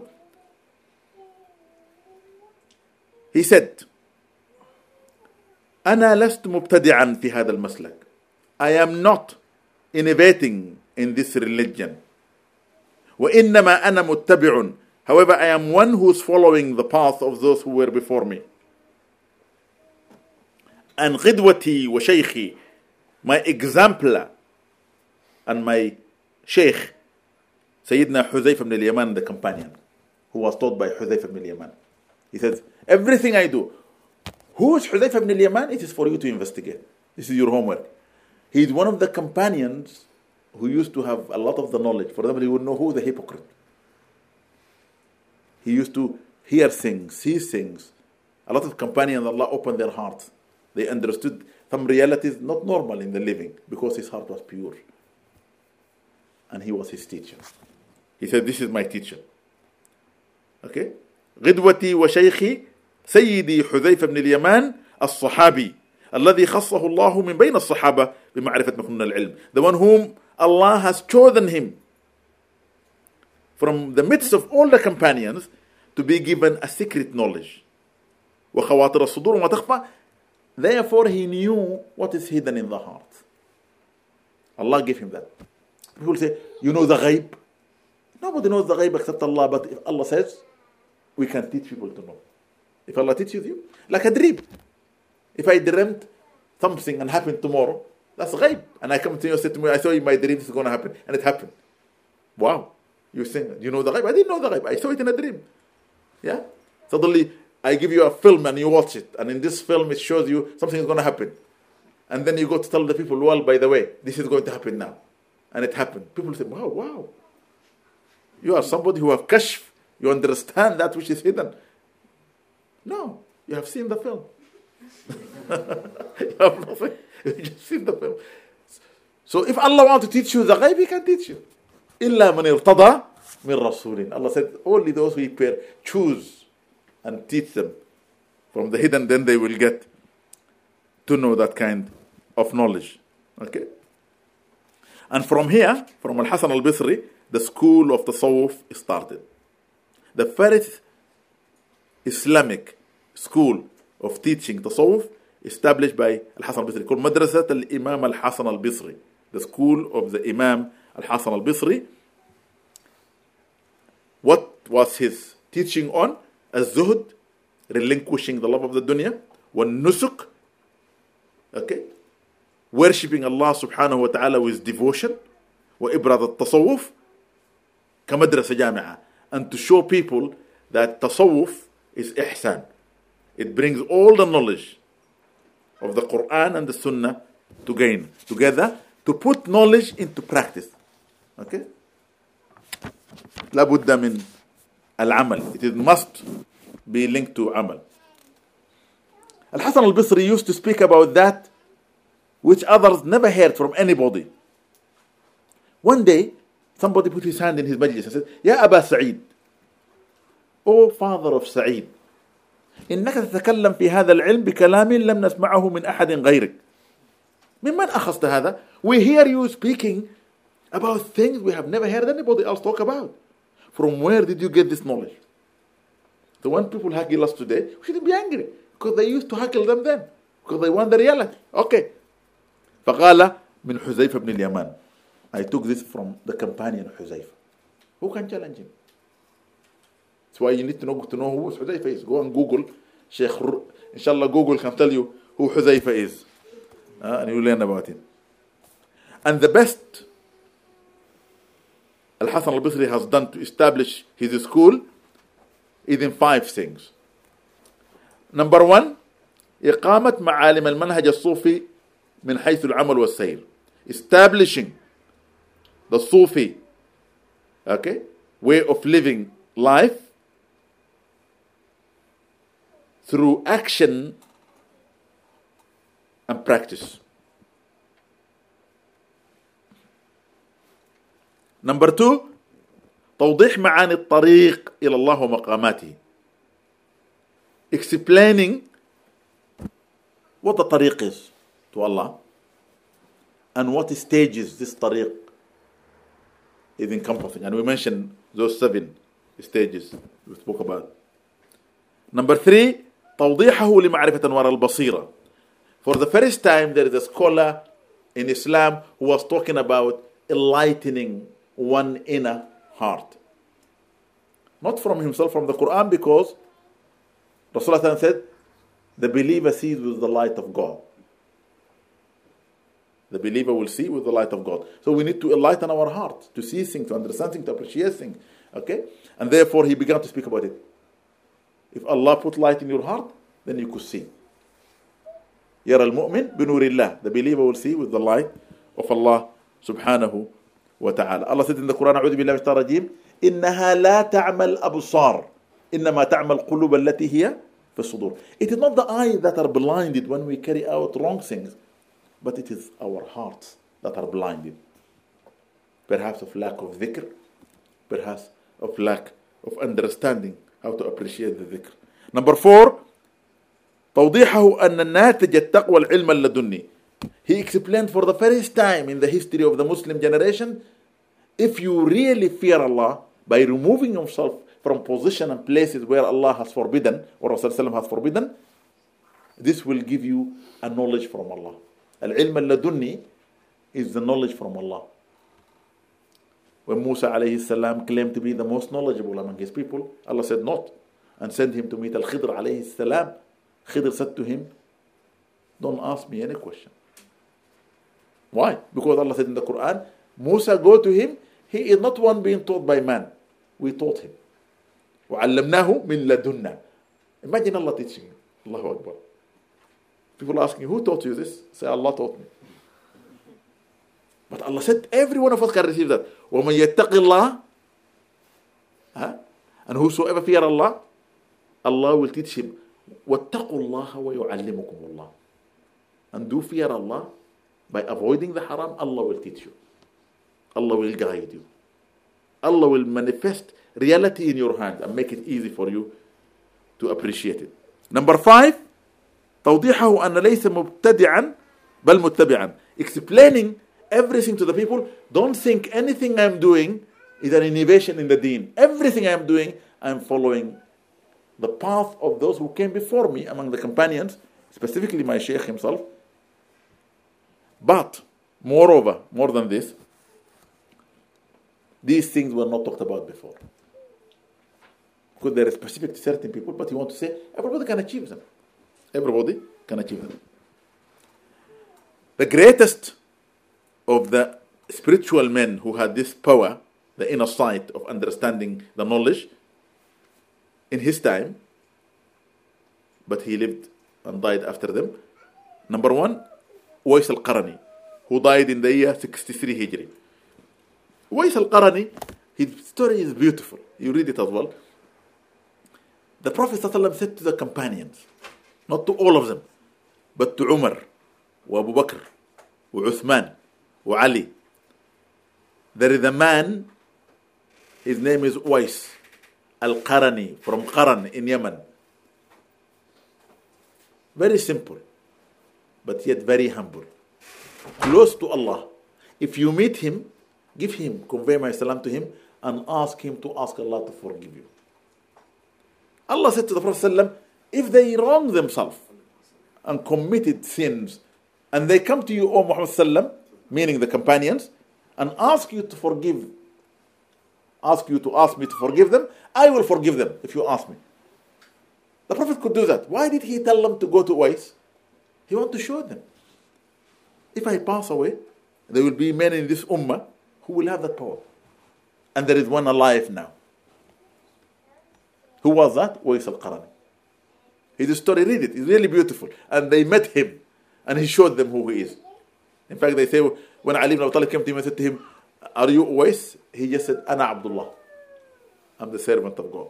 Like Isa alayhi salam answering the people. Number 2, my most beloved, if you go to Egypt, Cairo, you must visit this maqam.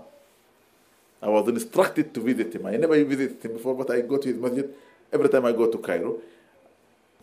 Ali Zain al-Abidin. Allah is my witness. When you go to his tomb, where he is buried, you feel this is, it's not normal. There's somebody great buried there. Somebody special. Okay? Ali Zain al-Abidin, Ibn al-Imam al-Hussein, Ibn Fatimah al-Zahra, Bint al-Nabi Muhammad sallallahu alaihi wasallam. So Ali, they call him Zainul Abidin, the best of the worshippers. He was so devoted in all those qualities of tasawwuf. He cries all the time, worried about not being pleasing to Allah, until they say there are 2 dark lines here from crying. They call him al-Bakka, the crier. Today, with ignorance, when we see a man crying, we say, yeah, man, what's this? Only yesterday, the new president of America said about the leader of the minority. Okay, he said, I think he have got a very good, trainer or whatever, who's training him how to cry. He was just putting it on. Crying is not for men or women. Crying is for somebody whom their heart feels. And therefore, Allah described His messengers, the greatest. Allah said, وَيَخِرُّونَ لِلْأَذْغَانِ يَبْكُونَ. And when they are touched in their heart, they fall into their knees and they put their forehead in the floor and their beard would be filled with tears. Our Messenger ﷺ, when he used to see a janazah passing by, he doesn't know which janazah it is. He will stand up because the soul is being returned to Allah. He's standing, honoring the soul, not questioning whether the body is of a Muslim, Majusi, a Yahudi, a Christian, a Kafir. The soul. This is the child of Adam. At home, when your brother is against your path, and he is wronging himself, he don't say, nothing to do with me. He's your brother, your blood brother. Blood is thicker than water. What about the spirit then? So in the tariqah, my spiritual father has a greater position than my physical father. So whenever I go anywhere and all the mashayikh ask me, who's your father? I don't say Ahmed Babikir. I say Sheikh Al-Fatih Qaribullah. And they know my spiritual father. You see, because spirit is higher than the physical body. And there are many others in that generation who live. This is the first generation of really putting this knowledge of tasawwuf in that kind of zuhd, relinquishing the love of the dunya and working for the hereafter. Then came the second stage, and that began in the second generation, second century, Hijri, after the year 100 Hijri. And there are many, many men who really put the school of Tasawwuf in its position that we find today. Contrary to what is being said by the Orientalist, who said Islam came later on, taken from Hinduism, Buddhism, rubbish, all this nonsense, and contrary to some of the Muslim scholars who have got no understanding. They know the reality is there, is written in the book of the past. People like Sufyan al-Thawri, he's one of the great Sufis, and they read his books and they love him very much. But he said it, and he said this, he lived in the earlier generation. I'll mention some of those names, just for the calling of the blessing of Allah, for what they have done. May Allah bless all their soul. Number one, Habib al-Ra'i. Allahu Akbar. One of the greatest scholars you will read about. Number two, Habib al-Ajami. Allahu Akbar. Number three, Muhammad ibn Wasi'. One of those scholars who really put a lot of knowledge. All those scholars I mentioned, they wrote. They put a lot of good things. And by the way, the Islamic library is only their library. I can't find in the early generation all of those men who wrote everything. Number four, Al-Abid al-Tamimi. Number five, one of the most beloved to the Sufis, Malik ibn Dinar. He is so beautiful. Seriously, when you read about him, you want to be him, because he knew exactly who Allah is, the way he behaved. Number six, Ayyub al-Sijistani. Ayyub al-Sijistani. Number seven, Farqad al-Sabkhi. Farqad al-Sabkhi. Number eight, Hamid ibn Tarfan. Hamid ibn Tarfan.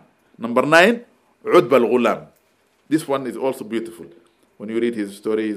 Why am I saying them? Because if you pass, there are a lot of wisdom from these men, a lot of direction, a lot of advice in their writing. When you look at their writing, there is something extra. They write Quran to give evidence, they write Hadith, but then they write from themselves. When I look at the books of today, it's all cut and paste, there's nothing. You're not telling me anything. You didn't write a book. It's all copying. You can't say I wrote a book. I'm yet to find the book. Yes, there are those who are translating books. Yeah, my brother here is one of them, mashallah. Taking a sheikh book, that's fine. But to write a book, to say I wrote a book, it should be with an inspiration. You are adding something to us we can benefit from. But to cut and paste is not really a book. Okay? And then number 10, Abdul Wahid ibn Zayd, also a great scholar. And number 11, Uthman ibn Sharik al-Kufi. And we spoke about him before. This is a great man. Uthman ibn Sharik al-Kufi. He is, subhanallah, the greatest student of Al-Hasan al-Bisri. And he used to call him Uthman al-Sufi. I challenge anybody to come and say this word Sufi came later. Al-Hasan al-Bisri lived and died in the year 110 Hijri. This was his student, and before the year 100, when he was started his school, he used to call him Uthman al-Sufi, because he used to wear a Sufi, or a Suf Jubba, a woolen garment, okay? And he was one of the best. He traveled and left Basra after he finished his education and went to a place called Ramla in Palestine, and he built the first Khanaga, Zawiya, okay? A Duwera, as they call it in Palestine, okay? A place to feed the poor and the needy and to come together to remember Allah and learn to be close to Him. That's the first Sufi gathering place, Sufi Dargah, okay, was built in Palestine by this great man. And he lived in the same time when Sufyan al-Thawri was living. And Sufyan al-Thawri, read about him, one of the greatest scholars. Everybody agree upon him. What did he say about him? He said, لولا أبو هاشم ما عرفت دقائق الرياء. If it is not for this Abu Hashim, I will never know the hidden, okay, very subtle ways of showing off. Because some people, when they look at ways of removing yourself from the past, riya, showing off, you might think, if I show off by acting in this way, maybe sometimes you do simple things and they are dangerous. You don't think you are showing off, but you are showing off. He said, I learned this from him, as a great noble Sufi man. What this second generation did, other than the first generation, they concentrated on 7 areas as well. Number 1, they spoke a lot about Allah's oneness, MashaAllah, alaykum assalam, and Tawheed. They really concentrated in the oneness of Allah and Tawheed. They spoke a lot about it. They mentioned a lot of the most beautiful things.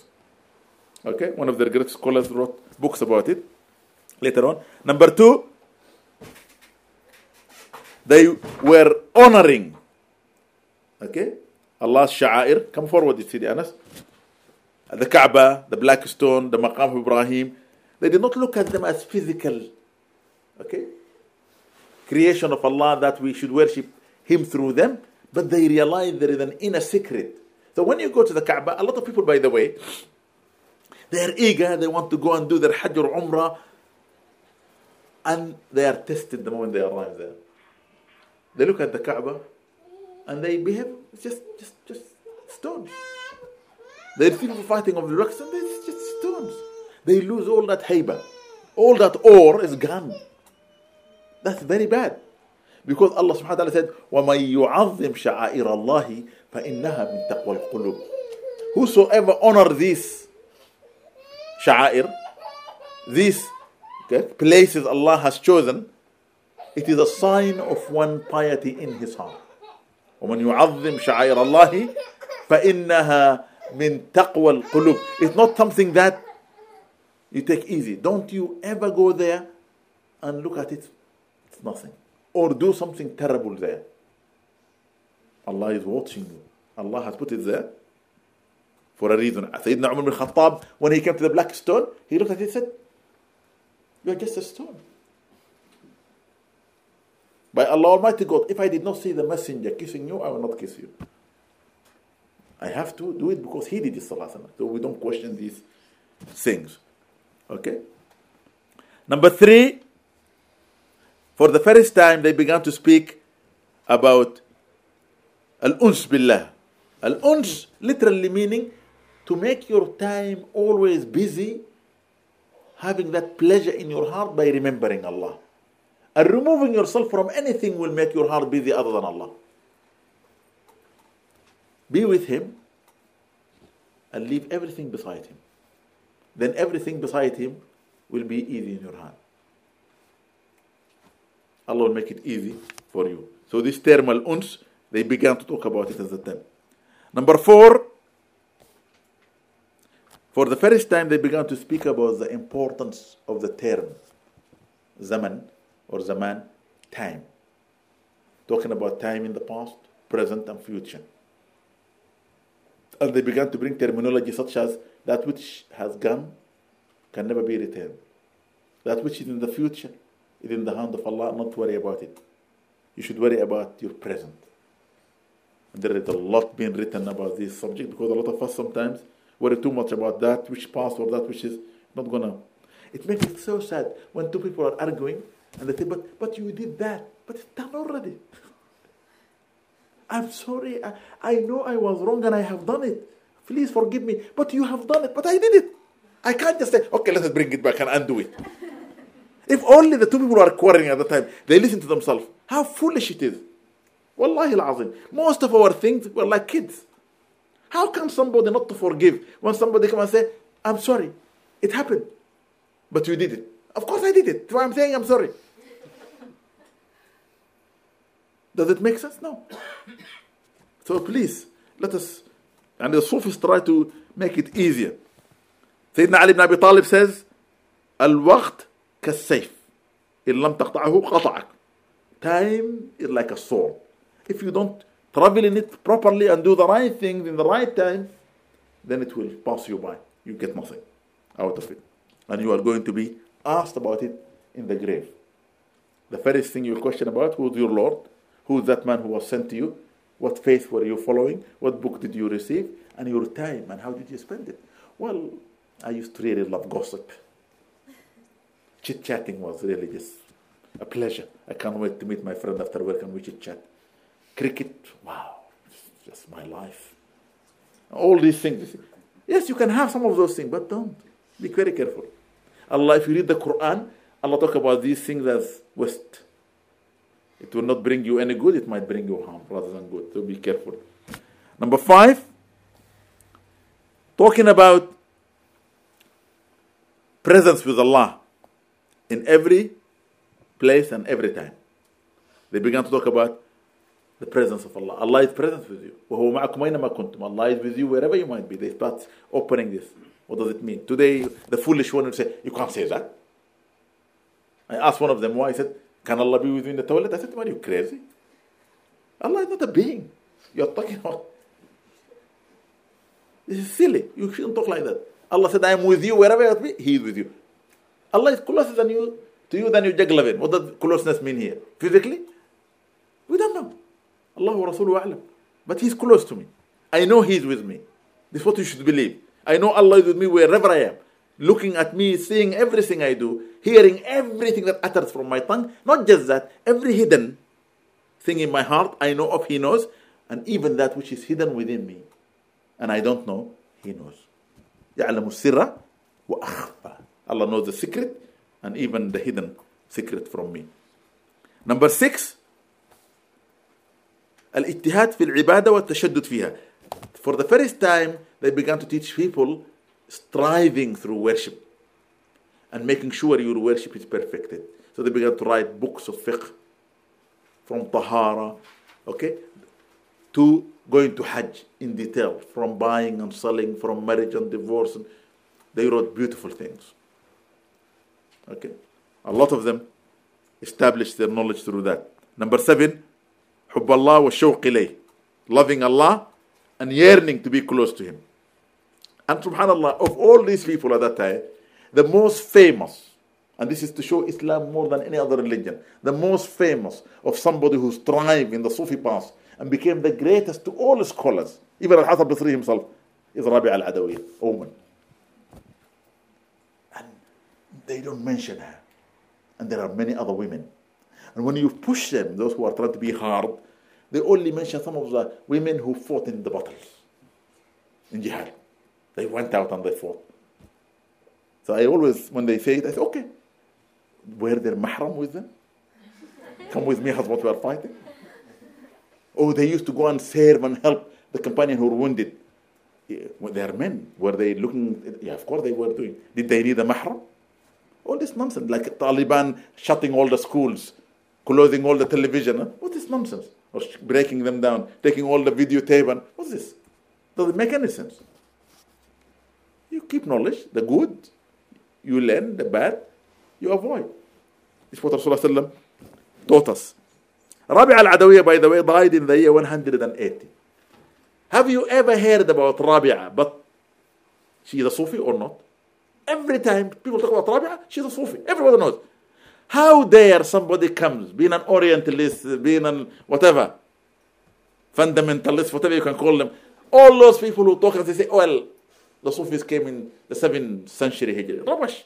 She died in the 2nd century. She is one of the greatest Sufi women, and there are many others like her. Okay. Sufyan al-Thawri, the great scholar, everybody speak about. One day, one of his companions, his name is Ja'far ibn Sulaiman, says, regarding those noblest, pious men and women, whenever I used to come to Sufyan al-Thawri, he will always talk about Rabi'a. One day I was coming and he was going. He held my hand and said to me, Murbi ila al-mu'addaba. Pass with me to the house of the well-behaved, well-mannered, well-nurtured. التي لا أجدني أستريح إذا فارقتها. The one whom I find myself uncomfortable if she is distant from me. Is he making ghazal? If he is a man of physical love for a woman? No. Because she is devoted to Allah, everybody loves her. Everybody loved Rabia al-Adawiyya. And she's a woman, and she traveled by herself. She went to the mountains. Today people say to any woman, you shouldn't do this. Many of you sitting here, people say, why are you here? Women should sit at home. So, where did this come from? Not really from Muhammad sallallahu alaihi wasallam. Okay. This generation of the 2nd century, from 101 until 200, ended with the best men, beginning with Ibrahim ibn Adham of Mecca, who died in the year 161 Hijri. Everybody knows he's Sufi. Sufyan al-Thawri, who died in the year 161 as well. Dawood al-Ta'i, one of the greatest Sufis, died in the year 165. Al-Fudayl ibn Iyad, read about him, he's a good man, died in the year 187. Shaqiq al-Balakhi. His story is absolutely fascinating. His wisdom, his devotion, his love. Please read. I can't talk about him now, but there are things I wish I can tell, but I can't. Time. But this man, if you just read about him, you realize really this tasawwuf is the greatest thing.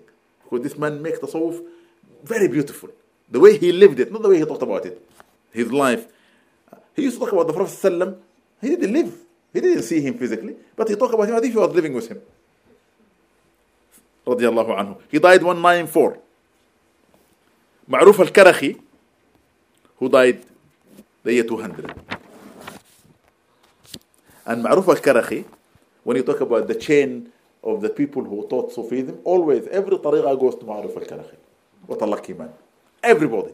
He linked his chain to Sidi Ma'ruf al-Karakhi. Okay. So they say, at the end of the silsila of the tariqah, when you take a tariqah bay'ah from a sheikh, the sheikh will say, I am giving you an oath of allegiance to Allah, gained from my sheikh, gained from his sheikh, until Rasulullah sallam, to Jibreel, to Allah subhanahu wa ta'ala. Okay, and that's the greatest honor to have that. And this from the Quran, the bay'ah. Next week, inshallah, we'll talk about the bay'ah. Should you give a bay'ah? What happens if you don't give a bay'ah when you don't follow a tariqah? All these things, because there are some Sufis who are not really Sufis, who say if you are not following a tariqah, you are not, all this nonsense and all this rubbish. So we will explain that and how it should be taken seriously, not to talk. But Ma'ruf al-Karakhi took from Dawood al-Ta'i. And he also took from a great scholar called Farqad al-Sabkhi. And he took from Al-Hasan al-Bisri, from Ali ibn Abi Talib, from Rasulullah sallam, from Jibreel to Allah subhanahu wa ta'ala. Al-Hasan al-Bisri also took from Sufyan, from Anas ibn Malik. And Anas took from Rasulullah sallam. And this we'll talk about in details inshallah next week. The third stage of growing the tariqah and building the Sufi school in the 3rd century, from the year 201 to 300. It began by a very beautiful sheikh called Abu Sulaiman al-Darani. I pray for all the time. He's a special man. You know, when I'm reading about their name and talking about them, there are those whom I talk about as if I lived with them and I know them. And there are those I read about them, but there is a distance. And this is from the Prophet ﷺ said, Al-arwahu junudun mujannada. The spirits, when they were close in the world of the spirits, they will be close here. So I feel maybe they were close to them, so we feel closer to them. So Sulaiman al-Darani, his story is beautiful. He died in the year 215. And this generation ended with the death of a sheikh called Mimshad al-Dainuri. He died 299. Mimshad al-Dainuri. So between Sulaiman al-Darani and Mimshad al-Dainuri came the scholars that really written Okay, what we have today as the knowledge of tasawwuf properly. Put it in its most beautiful way we can see, beginning with Bishr al-Hafi. In the year 227 he died, Bishr al-Hafi. Then Ahmad ibn Abil Hawari al-Dimishqi, who died 230. Then Al-Harith al-Muhasib al-Baghdadi, who died 243. And then our sheikh from where I come from, Dhannun al-Masri, who died in 254. I have his books at home. When I am feeling good with myself, I open his books, because some of the best writing that you read to enlighten you or to give you joy. Some people, when they read novels, they feel very good. Some people, when they read, for example, listen to songs, they feel very good. For me, when I read the wisdom of wise men, that is not said in the Quran, not said in the Sunnah, but by them, or poetry of the wise men, like Busayri, even Allama Iqbal of Pakistan, when I read his poetry, it really gives me joy. Imam Busayri's poetry is beautiful, and so on. So here, the Nun al-Masri, he has got beautiful wisdom. If you can find something in English, read. As-Suraya as-Saghati, there is a difference in understanding when he died. Some people say 253, some people say 257. Doesn't matter, but he died before 260 anyway. Then Yahya ibn Ma'az al-Razi. Anybody knows al-Razi? Imam al-Razi rahmatullah alayh. 258, a great scholar. And then the scholar that there is some controversy about what some of the things he said, but he is one of the noblest in Islam, and I love him very much. Abu Yazid al-Bustami. He talked about wahda, the spirit within and the spirit of God as one. But the way people interpreted it from him, a lot of the scholars who know, they said this is not the way he means it.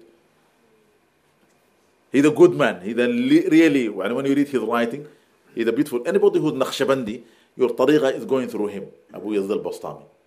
Anybody. If you are having a Naqshbandiya tariqa, it goes to Abu Bakr Siddiq, it goes through Abu Yazid al-Bastami. So he's a great scholar, he's a good man. Number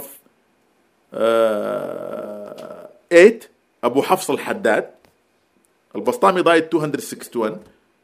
Abu Hafs al-Haddad died 265. Then came Hamdun al-Ghassar, who died 271. Then one of the greatest, whom I read about a lot, Sahl al-Tusturi, or al-Tusturi, some people say.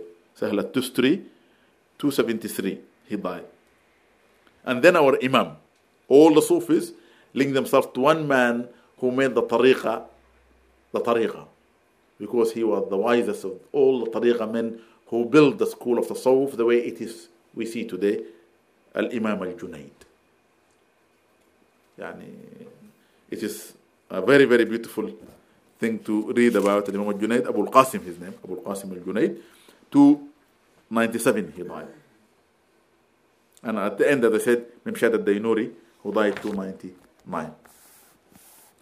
What does this generation, the third generation, was distinguished from the two earlier ones?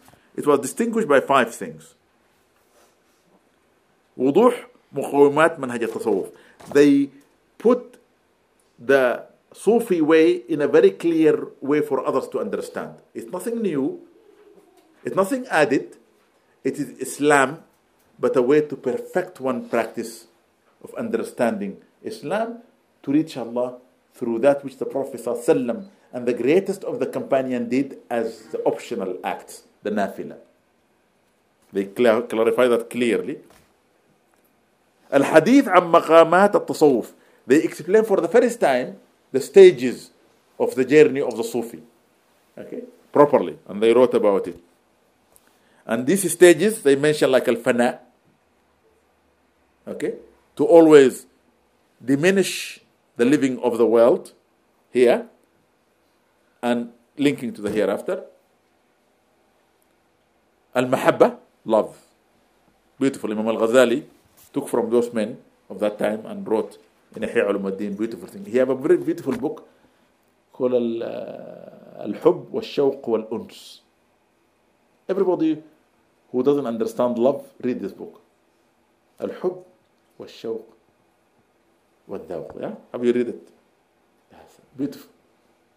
Really, absolutely.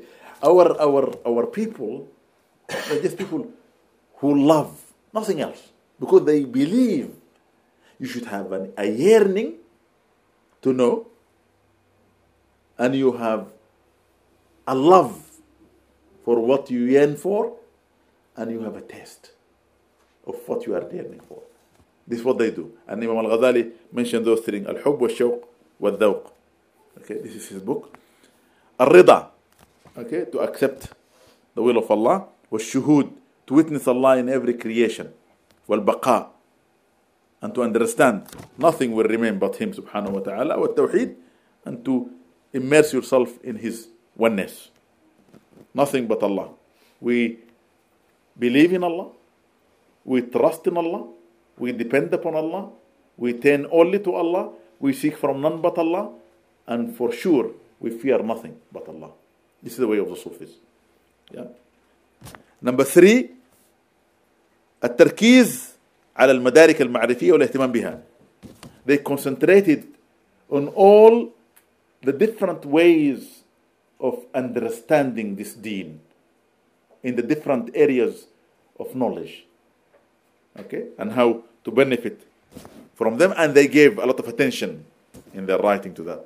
Number 4, انتشار دائرة التصوف لتشمل العديد من الجهات. They managed to spread tasawwuf to a lot of different areas.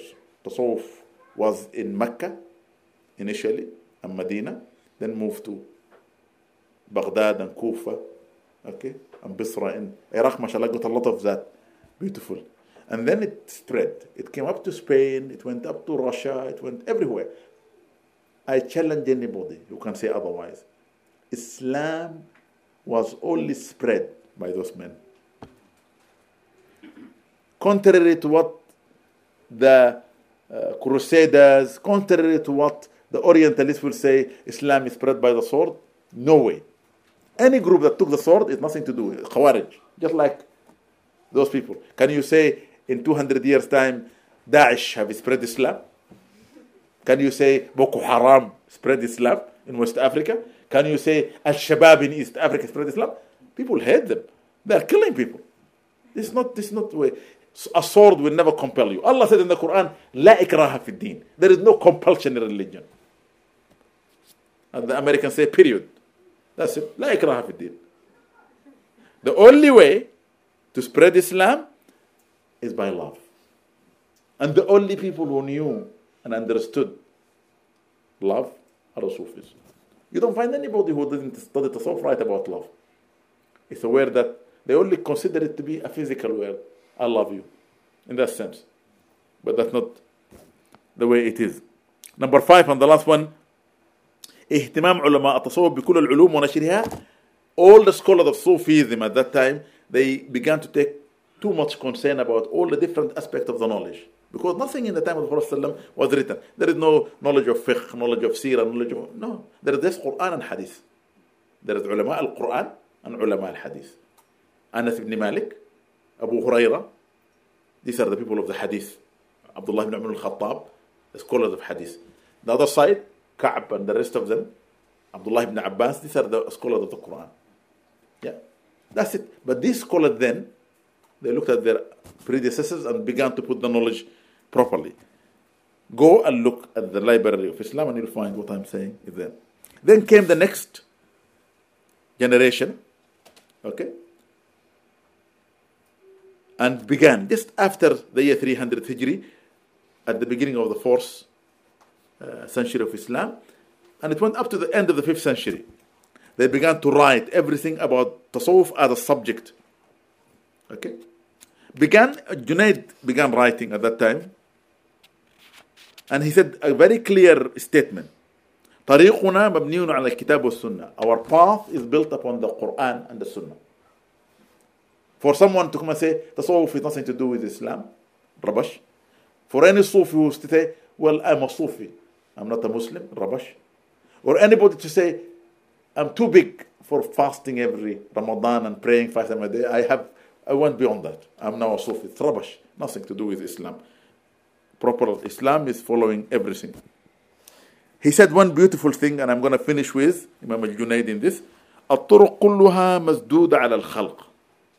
All the paths are locked or closed for the creation who are trying to seek Allah. إلا من اقتفى أثر الرسول. However, only the one who will follow the footstep of the Messenger صلى الله عليه وسلم واتبع سنته and carried out his example in his lifetime. ولزم طريقته. Listen here. ولزم and followed the طريقة of Muhammad صلى الله عليه وسلم.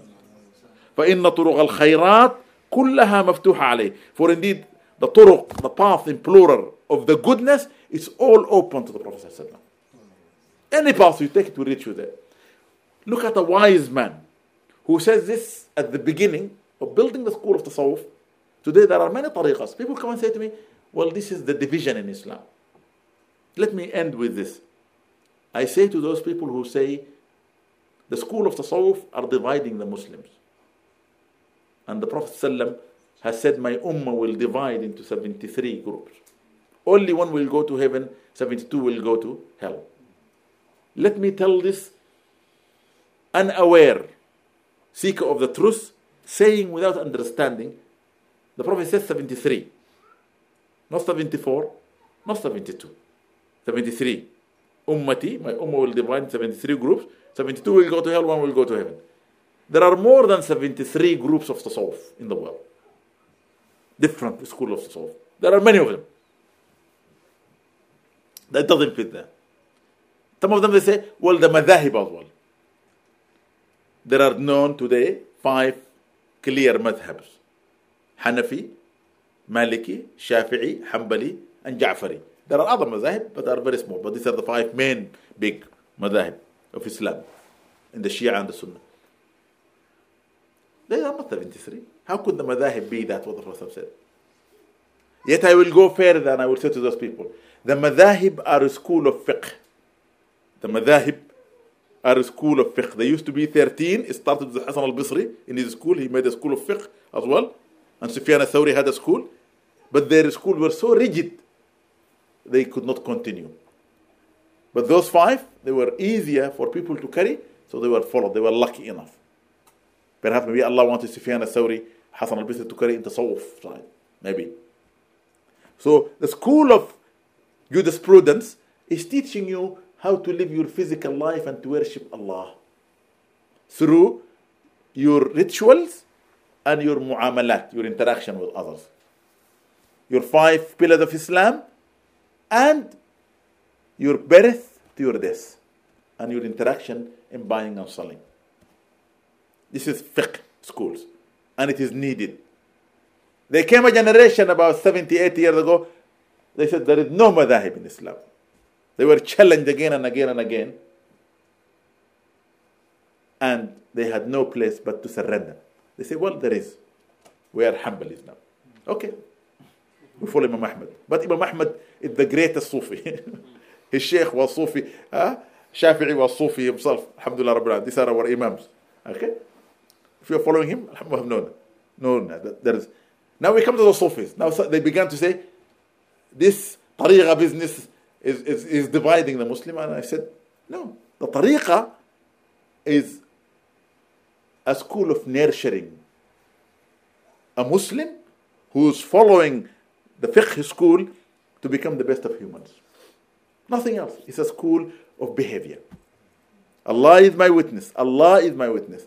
When I was a teacher in Islamia, I always treated the teachers, the parents, the leadership of the schools, anybody who come to me through the Sufi way. When I left, one day I was walking to my house. There is only about 2 minutes left. A father peeped for me and sat me. One of those people who used to disagree with me in Tasawwuf has nothing to do with Islam.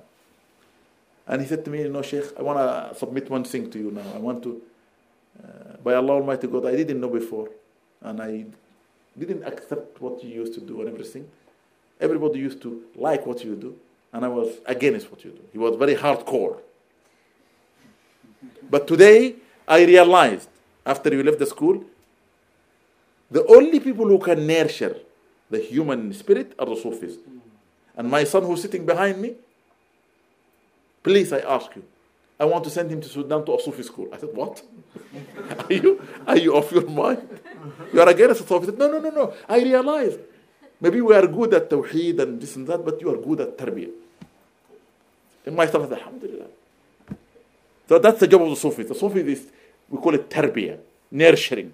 They take the murid, and therefore their murid is the one who wants the truth. Muridul Haq, we call him.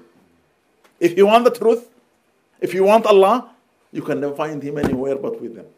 Next week, inshallah, we explain. Okay? The turuq, how they are structured, and who follows them, and I give you some of the chains, and inshallah, some aspect of what the tariqah teaches to purify you to become the better Muslim. Anybody have a question, please? And then we can finish. Anybody? Yes? Can I ask, you say Sufis ask only from Allah? Yeah. What is the ruling on saying Madad, Ya Rasulullah, Madad Shaykh? Yeah. That is called wasila. This is to show you, the Sufis, they only ask from Allah because they know the person they call upon, okay, for intercession. He is only interceded by knowing that he has no power, no will, but Allah. Just like me or you, somebody saying to me, drink this Zamzam will give you shifa. If you trust and believe Zamzam can give you shifa, it's wrong. Zamzam is just water. But Zamzam is the means to shifa. Because Allah is Shafi. You understand? When you read Ruqya, the verses don't give you shifa. Who gives the shifa? Allah. When you take aspirin, does aspirin cure you or Allah cure you? All of us think, wow, if I have a headache, 2 tablets will take my headache away. The tablet don't take your headache away. You believe in that. But Allah takes away the headache. You see? And therefore we say, من اقتنع انتفع ومن لم يقتنع لن ينتفع. This is a Sufi quotation. Whosoever trusts and believe will benefit, and whosoever does not trust or believe will not benefit. I told my brothers and sisters before, our Sheikh, rahmatullah alayh, a Christian lady who had a skin condition that could not be healed. She went all over the world, Canada, America, Germany, any consultant, any doctor, there's no shifa. She went to her own people in the church. She's a Coptic lady. So somebody said to her, there is this Sufi Sheikh, this Sufi school, go to see them, maybe they have got something. So she came. She put the scarf in her head and came and sat down with the ladies, and the Sheikh wife is sitting there, and the Sheikh lady, she's just a normal housewife. So the Sheikh wife was a little bit worried. What this Christian woman is doing? What is she here? I don't want people to talk that I'm doing something bringing Christian women, because there is a lot of tension between the Christian in the Middle East. And the lady said, look, I have a condition, and I came, and I want the Sheikh to read for me. The lady was so puzzled, the wife, what to do. Her husband is busy with the men. So what she did is, she said to her, I will talk in a minute for him. And the lady kept waiting. And then she kept, please, I need him to see him. So she went inside her room, what shall I do?